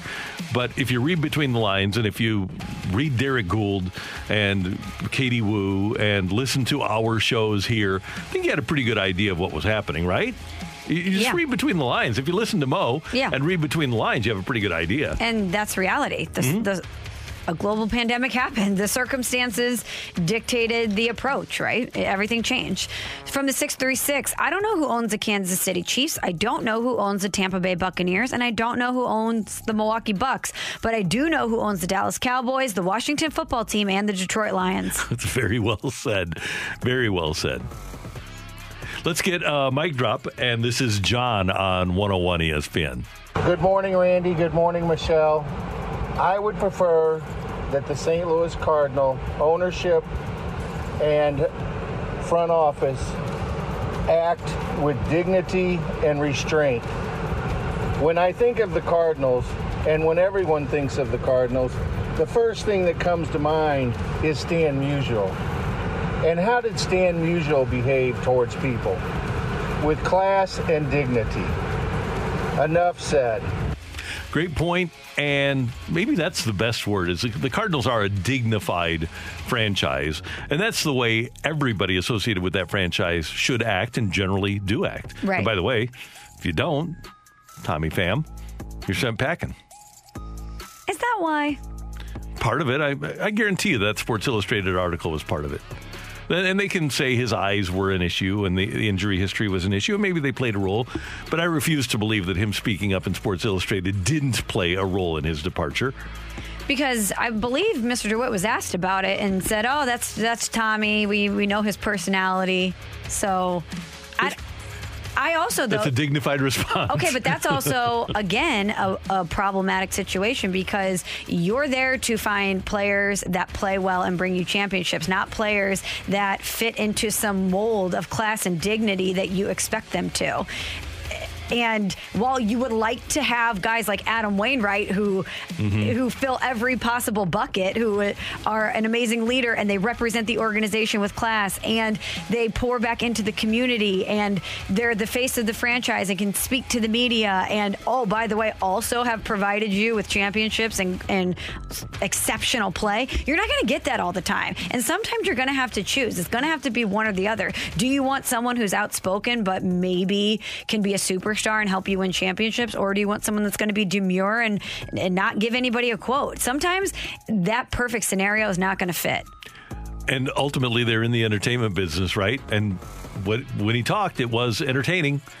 And by the way, if you want to use hindsight 2020, if they would have not signed Dexter Fowler and played Tommy Pham in center field, they probably would have been better off for the last 5 years, right? So, possibility. Let's get one more mic drop, and this is Matt on 101 ESPN. Hey, good morning, everybody. First of all, I don't think that ownership or the front office even needs to call out the players or the coaching staff publicly. They can do that behind closed doors, and I believe they probably do to an extent. But I tell you what I would like to see. I would like to see Mike Shildt get a little bit more aggressive when it comes to his expectations towards the front office. I know Tony La Russa wouldn't be shy about that, and Mike Shildt is the kind of guy that can do it in a way that isn't blasting your players.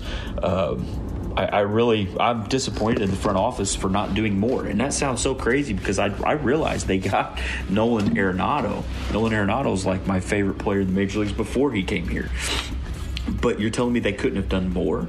This team needed more than him, as good as he is. And really what this team needs is supplemental players. This team needs a John Jay. This team needs a David Eckstein, a guy that's going to go out there and supplement the talent that they have with consistency. And you're telling me they couldn't find that? You're telling me they couldn't find a more dependable bullpen guy in the offseason? I don't know. I'm just disappointed in them. I try to be patient, and I will be patient. But it'd be really nice to be making the playoffs this year, and I'm just not sure it'll happen with this team. I am. You've already said it's not happening? It'd be nice to make the playoffs. We have another text? Oh, we have a ton more. Let's get one more here. From the 314, the owner has invested hundreds of millions of dollars on the team. He should be able to vent his disappointment in the results. I would say so. Thanks very much for your texts. Thanks so much for your mic drops. We do appreciate them. Coming up on 101 ESPN, the Buffalo Bills are dealing with Roger Goodell. Should they trust that guy? It's next on 101 ESPN. We're right back to the Carricker and Smallman podcast on 101 ESPN.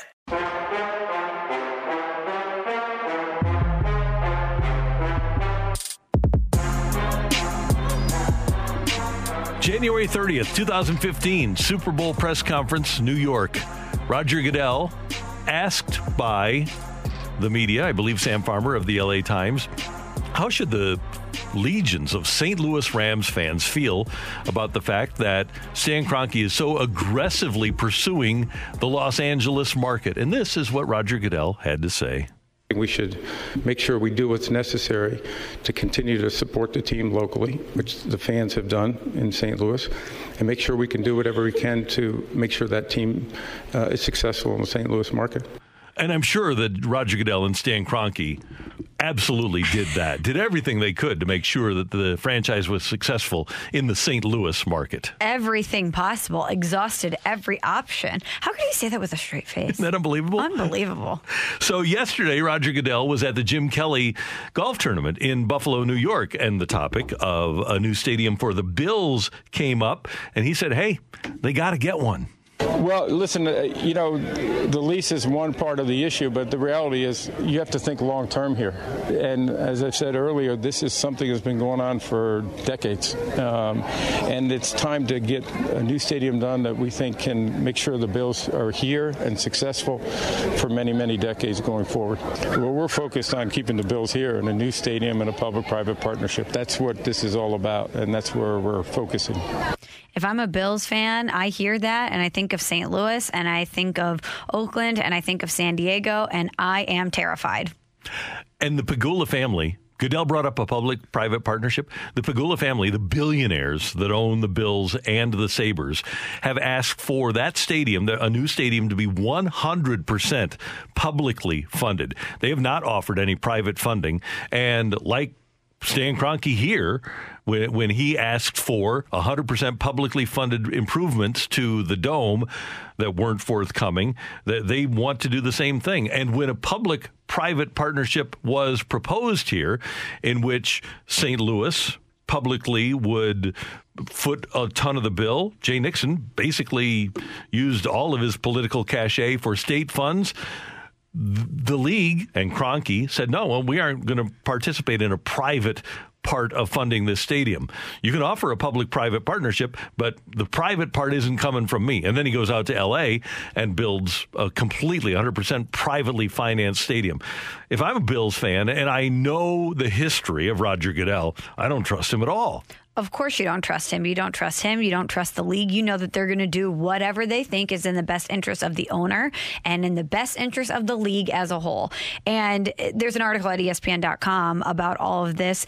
And the Pegula Sports and Entertainment Group, they have a spokesperson, Jim Wilkinson. And he said this when asked about the stadium. He said, quote, the city of Buffalo and the state are going to have to decide if they want a team.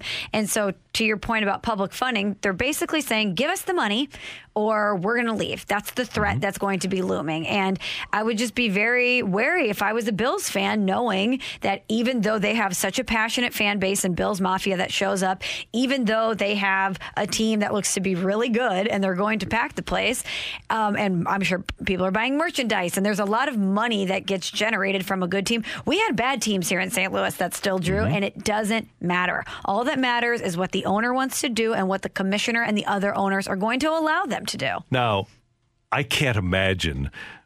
Well, this is a pretty stupid league, so I can't imagine that they would have the audacity to try to use St. Louis as leverage. And that'll get shot down in a blink. But can you imagine a source coming out of Buffalo and saying, yeah, well, we'll just move to St. Louis?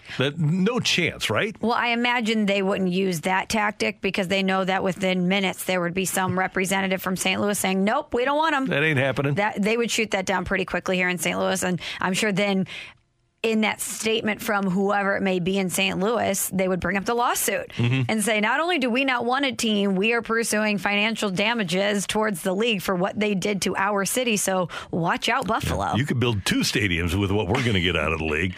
And Goodell was asked more about the future of the Bills and a stadium in Buffalo. I don't know the timeline other than, I know serious discussions are happening now, and I think it's going to take a lot of that. It's going to take a tremendous focus. We've had a lot of experience around the country in doing these, and they require that public-private partnership and a process where everyone gets to understand what's needed, what's required.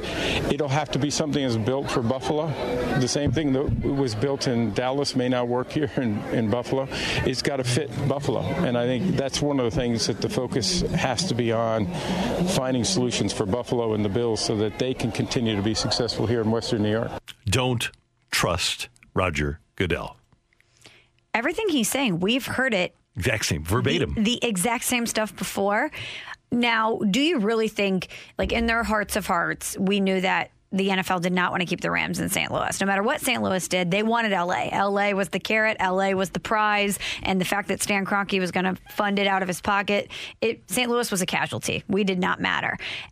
Is there a big enough opportunity elsewhere for them to really consider moving the Bills out of Buffalo? I don't see it. Austin came up a couple of weeks ago. That's going to be a non-starter for the Cowboys and the Texans. San Antonio has come up previously for the Raiders. That was a non-starter. Vegas isn't there anymore. That's the one state where they generate enough income from visitors where they could have done it. You aren't putting a 4th team in Florida. Sacramento, the 49ers aren't going to allow a team in Sacramento. I don't know what market they could possibly go to, unless they go to the Inland Empire, just outside of L.A., but that hasn't gone over very well in trying to get fans to come to games in Southern California. I wouldn't imagine. My initial thought is there a city in SEC country that they could use as a threat, because it'd have to be somewhere where football is everything, because London is always on the table, but I don't see that working for so many reasons. I agree with you. And if somebody was going to do it, you would assume it would be Shad Khan, who obviously has a lot of experience dealing with London. Is Canada an option? Maybe Toronto. Toronto. But is Canada going to build a stadium for the Buffalo Bills that is sufficient for them? I don't see the city of Toronto, and I know that they're talking about upgrading Rogers Center for the Blue Jays with some private investment there too. I don't know if they would want to do that. And by the way, this TV contract is a U.S. TV contract. The U.S. doesn't get any credit for eyes in Canada that watch NFL games. Also, is there an appetite for the National Football League in Canada? I have no idea. I kind of think they're blocked in, and I think they're playing here. They're trying to play cards that aren't that good. They're playing a 2 and a 5 right now. It's obviously a veiled threat towards the city of Buffalo, but with LA off the board, it really seems like the NFL's kind of backed into a corner. And with the fact that Stan Kroenke did fund it himself, I think that the NFL owners are in kind of a different situation here when they want to demand cities to give them public funding for these new stadiums. It's pretty weird when you can say Roger Goodell is the worst, and he's really not. He's like 3rd worst, right? Maybe 4th in that league. In this equation? Yeah, well, with Kroenke, Jerry Jones, Demoff, he's at worst, 4th worst, right? Maybe there's people that are... So you're putting Kroenke number 1, you're putting Jerry Jones number 2, Demoff number 3. Yeah. Roger Goodell number 4. Fair? Well, Goodell works for the owner, so he's just doing his job, right? Terry Pagula's right up there, by the way. Yeah. But you could make the same argument towards Kevin Demoff. He was just doing his job. Yeah, but it was just so blatant. I mean... Well, we just heard how many times Roger Goodell lied. I know. That's... You know what I mean? So they're amazing. They're kind of tied, right? They're on the same level. Tied for first. All of them tied for first. Hey, join the 101 Bommarito Street Fleet this Friday from 6 to 8 at Hot Shot South County for the Michelob Ultra Putter Challenge. It's a free-to-play indoor golf game where you can score prizes and win Mich Ultra swag, plus your chance to win a trip for 2 to this year's Ryder Cup next month in Wisconsin. Don't miss out. Friday, 6 to 8 with 101 ESPN at the Hot Shots in South County. Get all the details on the Michelob Ultra Putter Challenge at 101ESPN.com. You're killing me, Smalls. Coming your way on 101 ESPN. We're right back to the Carricker and Smallman podcast on 101 ESPN.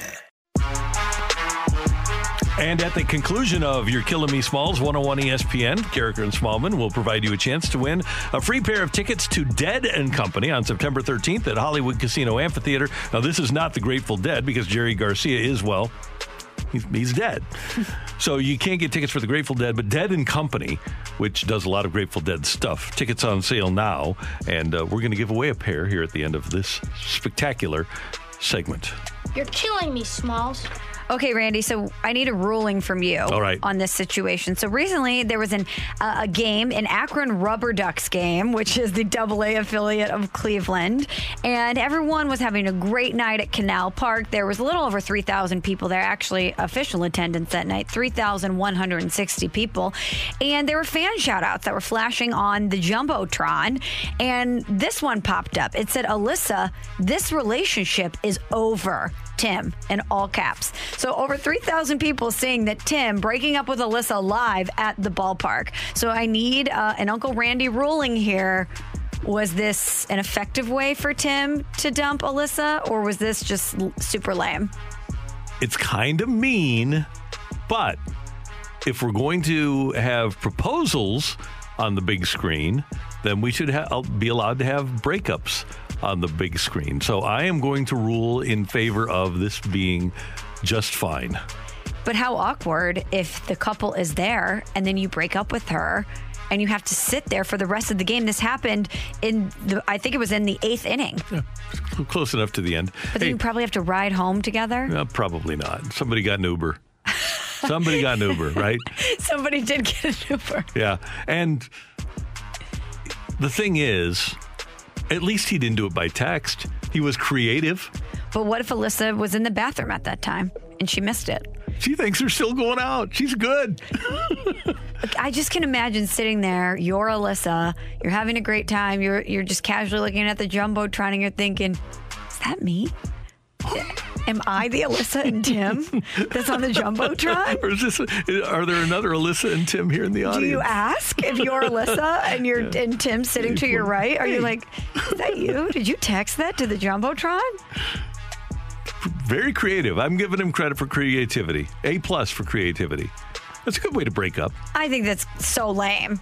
Do you really? Oh, grow up. Just have the convo. Although you're completely against the idea of the proposal on the big screen, too, on the Jumbotron. Just for me personally. Yeah. You know, I ugly cry, so no thank you. Would not want all of the people. I wouldn't want all 3,160 people at Canal Park to see me ugly cry in the Jumbotron. That's just me. A lot of people have great memories tied to sports, and they want to propose to their loved one on the Jumbotron. Emily. There was another one at the Reds game that was Caitlin. I was wrong. Talk to me. Tom. Now, see, that I think is better because that is a big dramatic gesture trying to get Caitlin back. Yeah. That's an apology. This is a breakup. If I'm Caitlin, I'm at the Reds game, I'm like, okay, fine. Yeah. I'll talk to you, sure. But if you're Alyssa, I'm getting the Uber. Yeah, you're getting the Uber. I just think this was a lame move by Tim. Grow up. Have the adult conversation face to face. Don't let the Jumbotron do your work for you. But here's the thing. Alyssa can go to work the next day and tell this story. It's the most spectacular breakup ever. Yeah, can you imagine going to work the next morning, you're drinking your coffee, your coworkers, hey, how was the Rubber Ducks game last night? I heard it was fun. Actually, the Rubber Ducks defeated the Senators 11-2 that night, so I'm sure... She's saying it was bad. We broke up. The Rubber Ducks game was lit. No, actually, it was awful. Tim dumped me. Really? How do you do it? What do you do? At a game? On the Jumbotron. If you're Alyssa, do you try to take a picture of the Jumbotron as evidence to your friends that you got dumped via Jumbotron at the Rubber Ducks game? Yeah, it's a story that you can tell forever. I think I might tweet it out and say, well, I'm back on the market. Yeah, right. You're killing me, Smalls. Okay, so everybody's wondering when Tom Brady may call it quits. Previously, he said he wanted to play until he was 45, so that would be 2 more seasons because he's 44. Right? Well, technically, I guess he could play through this. No, it would have to be next year, this season 45. And next year, because he turned 44 on August 3rd. And he recently had a conversation with Peter King about that impending retirement and what age he might be considering. And he said said, I'll know when the time is right. If I'm not a championship level quarterback, then I'm not going to play. If I'm a liability to the team, I mean, no way. But if I think I can win a championship, then I'll play. 50? He played the entire year last year with a torn MCL, still ended up winning the Super Bowl. It looks like they're primed to run it back. Mm-hmm. So I think 45 is on the table. I think 46 is, even if they make a deep run into the playoffs and don't win the Super Bowl, I imagine 46 is on the table, no? It has to be. Yeah. I was, by the way, my friend Big Frank was at a sports convention, and there was a stack of TB12 books for $2 a piece. And so he got me one. Oh, nice. So I've got a TB12 book to read. Is this about the method? Everything. Yeah, it's got the method. It's got everything. So it's going to be great. Please read it. Remember when we had no back. I'll do a book report. Remember when we had no sports and we did Carricker and Smallman Book Club? Yep. That would have been a good read. Mm-hmm. The TB12 method. Thanks, Michelle. You're welcome. Hey, we want you to win tickets for Dead & Company, September 13th at Hollywood Casino Amphitheater. Tickets for the show are on sale now, and you can find a bonus chance to win free tickets for Dead & Company right now at 101ESPN.com and on your 101 mobile app. But don't go there before you text in this answer. Who was the team executive that tweeted that his players weren't performing as well as they should? We've talked about it a couple times this morning. Who was the team executive? Who is in charge of the team that made that tweet? And if you text in to 65780 and your texter number 101 ESPN, get it? You will win tickets to Dead & Company September 13th at Hollywood Casino Amphitheater. Who was the team executive that tweeted, hey, our players aren't playing as well as they should. I can't believe they're not performing to a higher level. We will tell you who our winner is coming up next on 101 ESPN. We're right back to the Carricker and Smallman podcast on 101 ESPN.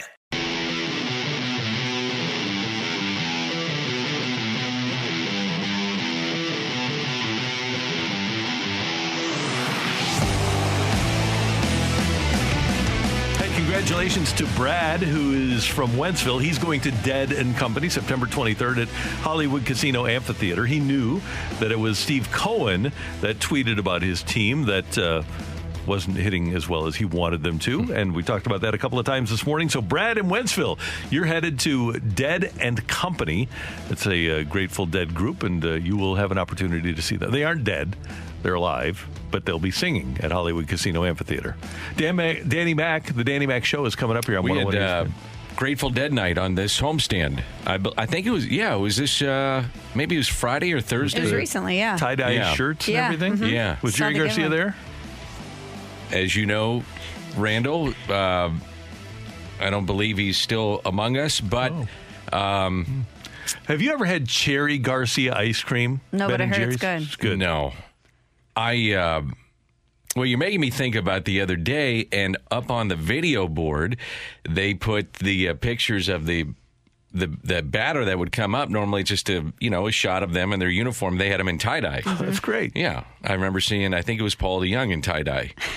It was unique. What a sight! This is a great transition. Dan, are you a Deadhead? I am not. I enjoy the Grateful Dead. I'm just not as invested, I guess, as others are. I think Jake's Leg is a very locally a very big Dead tribute band, and I think they played the last few Dead nights at the ballpark. I enjoy the Grateful Dead. I'll listen to them, but I'm not as invested as maybe others. I did make a comment the other day. What are you guys looking at? I'm just thinking about either one of you going to a Grateful Dead show wearing tie-dye, just getting in the moment. I would love to see that. Well, I can't picture you in tie-dye, Dan. I did say the other day, and I think it flew over the audience of some, or some in the audience, I should say. It was on this homestand because I was with Ricky, and Ricky did point out, now it's all coming back. And Ricky pointed out, he said, hey, look at the Paul DeYoung thing. And I said, oh, yeah, it's Grateful Dead night. I said, I did... notice a unique smell here at the ballpark. And then I said, hot dogs, Cracker Jacks, sure. The normal things that you have, right, when you come to the ballpark. Michelle informed me this morning that for every hot dog consumed, it takes 35 minutes off of your life in your lifetime. Hey, they were talking about you at the end. So I was driving down to do an event last night at the ballpark. And we're going to get to that in a moment. And they were talking about you and hot dogs. Yeah. What's going on? I won a hot dog eating contest in my history. Did you really? At Woofie's Hot Dogs, yeah. Were you like Kobayashi? No, I think they gave us a half hour, and I ate 6 Big Daddies. So it wasn't like you were dunking them into the water and shoving them down? No. Okay, this is just like normal consumption, but you just ate a lot of them. There might be, and I haven't been to Woofie's, I need to stop by. There still may be a picture of like a 23-year-old Randy. Seriously? At Woofie's, yeah. Where's Woofie's located? We could maybe have somebody do a little assignment here. Page and Woodson in Olivet, I believe. Good hot dogs, I assume. Fantastic. So they're big jumbo ones? Yeah, and I ate about 6 of them. So back in the 80s, this is, people that are driving around will remember this. The Cardinals were supposed to play in Pittsburgh, got rained out. And Jack and Mike obviously were going to do the game. You remember this? Yeah. So Rob Silverstein was our executive producer, and we were just at the beginning. We didn't have great technology, but right at the beginning of cell phones. And Bob Costas is having a dog over at Woofie's, and Rob Silverstein, our executive producer, calls him up. He said, "Hey, can you come in and do open line with Dan? We don't have a game tonight." And Bob says, "Well, I'm here at Woofie's enjoying a hot dog. Can you guys just have me on the phone?" And Rob said, "Sure, fine." And Dan said, "Well, I want to go to Woofie's." So we wound up having a 2-hour sports open line from Woofie's with Costas and Deerdorf, both on their cell phones. It was classic. It was. And so you were there too? I produced the show back at the station. Okay. Back downtown at KMOX, but it was very, very entertaining. Did they talk any sports, or was it No, more it was only about hot dogs. And that spawned Bob doing NBC games at the time, doing the Friday Frank forecast. So from whatever stadium he was broadcasting the Saturday game from, he would be there for the Friday night game, and he would call in on open line and rate the hot dogs at different major league ballparks. Nice. Yeah. Tim McCarver would, midway through games with me when we were doing games, always wanted a hot dog. Now put the mustard on it. He got to have mustard on it. He wanted a ballpark hot dog with mustard. That was his thing. That's beautiful. And he would just, we could have a big moment in the game, and he'd come back down the steps, and there'd be mustard on his shirt, on the side of his mouth. TV. Yeah, and he'd have his hot dog. But he had to have it. He loved a ballpark hot dog. And he was at the ballpark last night. He and Ted Simmons, so back-to-back catchers, the 60s and the 70s, basically covered behind the plate for the Cardinals last night. Yeah, it was really cool. It's part of our speaker series that we put on. We haven't been able to do it for 2 years now because of the pandemic, but still had a great crowd. It's amazing. I'm so happy for Ted to see just the amount of warmth and love and affection that's going his way, because as we all know, that era, there were good teams, but they just didn't win. And now he's getting his due. He's got a number retired, a statue. He went into the Cardinals Hall of Fame. Now he's going into baseball's Hall of Fame. And he's kind of the guy from that era. And he's the face of it now, and just is so gracious about it. I'm getting goosebumps thinking about it. But I asked him last night, right off the bat, I said, how come you weren't bitter? He was second in runs batted in, second in hits among catchers, and off the ballot like that. Yeah. And it's like, how does that happen? And it shouldn't have happened. And he's like, I'm not going to be bitter. He's like, I've had this great life. I came from meager beginnings in Detroit, and here I am doing these things, and I'm not bitter one bit. And now that I get the call, it's just amazing. And then it was just, for me, it was just special to be back with Tim. Yeah. I'll be honest with you. It was awesome. I saw him probably 3 or 4 times during the weekend, and the lights went on last night, and it was like we're back in the booth together. He was just fantastic. And we were just looking at it. Michelle looked it up. He's 2 months away from being 80 years old. Yep. And we forget about that, older gentleman. And he was just awesome. You had people that had come from all over literally the country to see these guys. So there was either a connection to Ted or to both. But, hey, I wanted to see Tim, I'm here with my dad. And the guy was, 50 years old with his dad, who's 75 or 80. And they drove here. There was people from Florida. I think we had Oregon. We had New York. We had Iowa. We had Arkansas. We had obviously people from St. Louis, but all over the place to see these guys. That's awesome. That's great. And really, in the end of it, as much as we're seeing the play on the field of this year's team, and it's frustrating, but that's really what this organization is about. Yeah. You know what I mean? It's just generational, and it's just fun. Yep. So, one quick question for you about Ted, because he has handled it with such a plum, and we know, everybody that watched him every day knows that he has been a Hall of Famer throughout.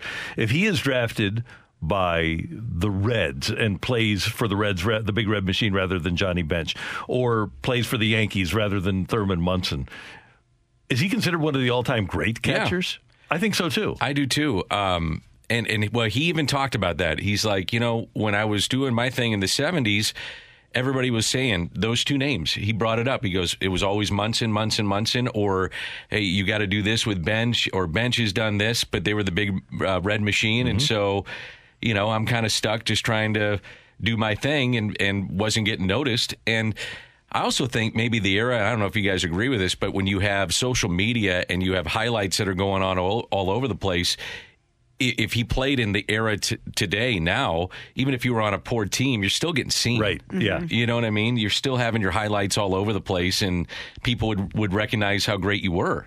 I won't say a big part of the reason, but the reason that people recognized Carlton Fisk is because of one home run in the 1975 World Series where he was waving at fair. If Ted Simmons has just that one signature visual moment, and put his numbers next to it, he's in by the baseball writers. So what if he wins in 82? Absolutely. That's another one. Yep. If he wins in 82 and goes to the Brewers and turns around that franchise and gets them to their first World Series championship, absolutely. That's another thing. Yep. He addressed last night, because and you know this better than anybody, Randy. I mean, having been right in the middle of it and loved those teams like I did, but he addressed the trade last night, and he said, Whitey was honest with him. So he goes, make this clear. He said, I know a lot of people think like I don't get along with Whitey, or I don't like Whitey, or I'm paraphrasing, but we don't get along. He goes, I love Whitey. He said, Whitey was great. And he said, Whitey was honest with me in the fact that he wanted Darryl Porter to come in, and they had Raleigh Fingers, they had Vukovich and myself. He goes, I'm 10-5. And he said, now, if you're truly going to trade us three, I know we can be a good team in Milwaukee. Like, I know who they have. I know what we are. But if you're just going to say, well, actually, Ted, sorry, it didn't work out that way, but you're going there because you wanted to get rid of me, I would have said no. But he said Whitey was honest with him, and that's why he accepted the deal. And did he offer Ted, I thought he offered Ted the opportunity to play first base, and Hernandez was going to go to left? That happened, but it didn't work out. Right. It wasn't it didn't pan out. And it would have weakened the Cardinals at first. Exactly. And in left. Yeah, and then you're going to have to take somebody out, too, late in games, because you're going to bring Hernandez back in at first base. Right. But it was just great. It was great to see, and, Ted is just... he's one cool dude, man. He's great. Yeah. You do a great job with those. Congratulations on that. A lot of fun. And we'll be tuned in tonight. Okay. We got... today, but tonight when you have the Cards. And Flaherty going Flaherty against Casey Mize from Auburn. Casey Mize from Auburn. Okay. Yep. All right. So now you know. Fight question. That was a question this morning? It was, yeah. Okay. Flaherty from California, but didn't go to college. Right. Exactly. So Casey Mize went to Auburn. Who do we have coming up on the Danny Mac Show? I believe it's Jim Leyland. We've been trying to get Jim Leyland. I think it'll be interesting to hear what he has to think about Cabrera getting to 500 and his time facing the Cardinals and working for the Cardinals. People don't realize he was a special assistant for a long time. I don't think, and you can ask him this, I don't think the Cardinals trade for Jim Edmonds unless Jim Leyland tells them they need another outfielder. I didn't know that. In 2000. Ask him about it. Ask him about the trade and what his recommendation was to the Cardinals in that spring of 2000. So, correct me if I'm wrong. I know you guys got to go, but when was what was Leland's last year in Colorado? He only had 1 year. Was 97. Okay, so he was 96, 97 Marlins, 98 Rockies. He was only with the Rockies 1 year. Right. So, because they won in 97 with him, with the Marlins. And then he was gone that year. So the next year he was at 98 with the Rockies. Right. Okay, so then 99 he was done, which meant, he could have been with the Cardinals at that point. Okay, I'll ask him. All right. Sounds good. Thank you, sir. Always good to see you. You too. Great job by our producer engineer, Emily Butcher. Thank you. Thank you. And Michelle, this was fun. We'll do it again tomorrow on Hump Day. Absolutely. I will see you on Hump Day. You bet. For all of us, thanks for tuning in, texting, and being a part of the show. Till tomorrow morning at 7. Have a great day, St. Louis. You've been listening to the Carricker and Smallman podcast, powered by I Promise. Hi, this is Chris Howard, host of Plugged In with Chris Howard.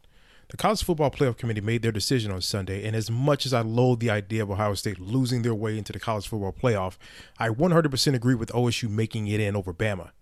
Nick Saban citing some hypothetical point spreads to prove his point that the Tide deserve a spot in the College Football Playoffs holds little substance when you consider Bama's best win is over Texas. No, the committee got it right. TCU had a great season with far more ranked wins than Bama and didn't deserve to lose their spot after playing a surging Kansas State in a championship game. And Ohio State, while not playing some of their best ball later in the season, was still 12-0 until they came face-to-face with my Wolverines. While the college football playoff system isn't nowhere near as good as it could be, it's better than what we had. And in a few years, it will be better for all of college football. Hi, this is Chris Howard, host of Plugged In with Chris Howard. Get the latest odds and trends for every professional and amateur league out there. From football to basketball to soccer and esports, we've got it all at betonline.net. And if you love sports podcasts, you can find those at BetOnline as well. And don't forget BetOnline for the NHL, MMA, boxing, and golf. Head to the website today or use your mobile device to learn more. BetOnline, where the game starts. Hey, hon, what you doing with your phone? Do flowers have best friends? I don't know. Hey, look. Whoa. Some answers can only be found in nature. Discover the unsearchable. Visit discovertheforest.org to find a trail near you. Brought to you by the United States Forest Service and the Ad Council.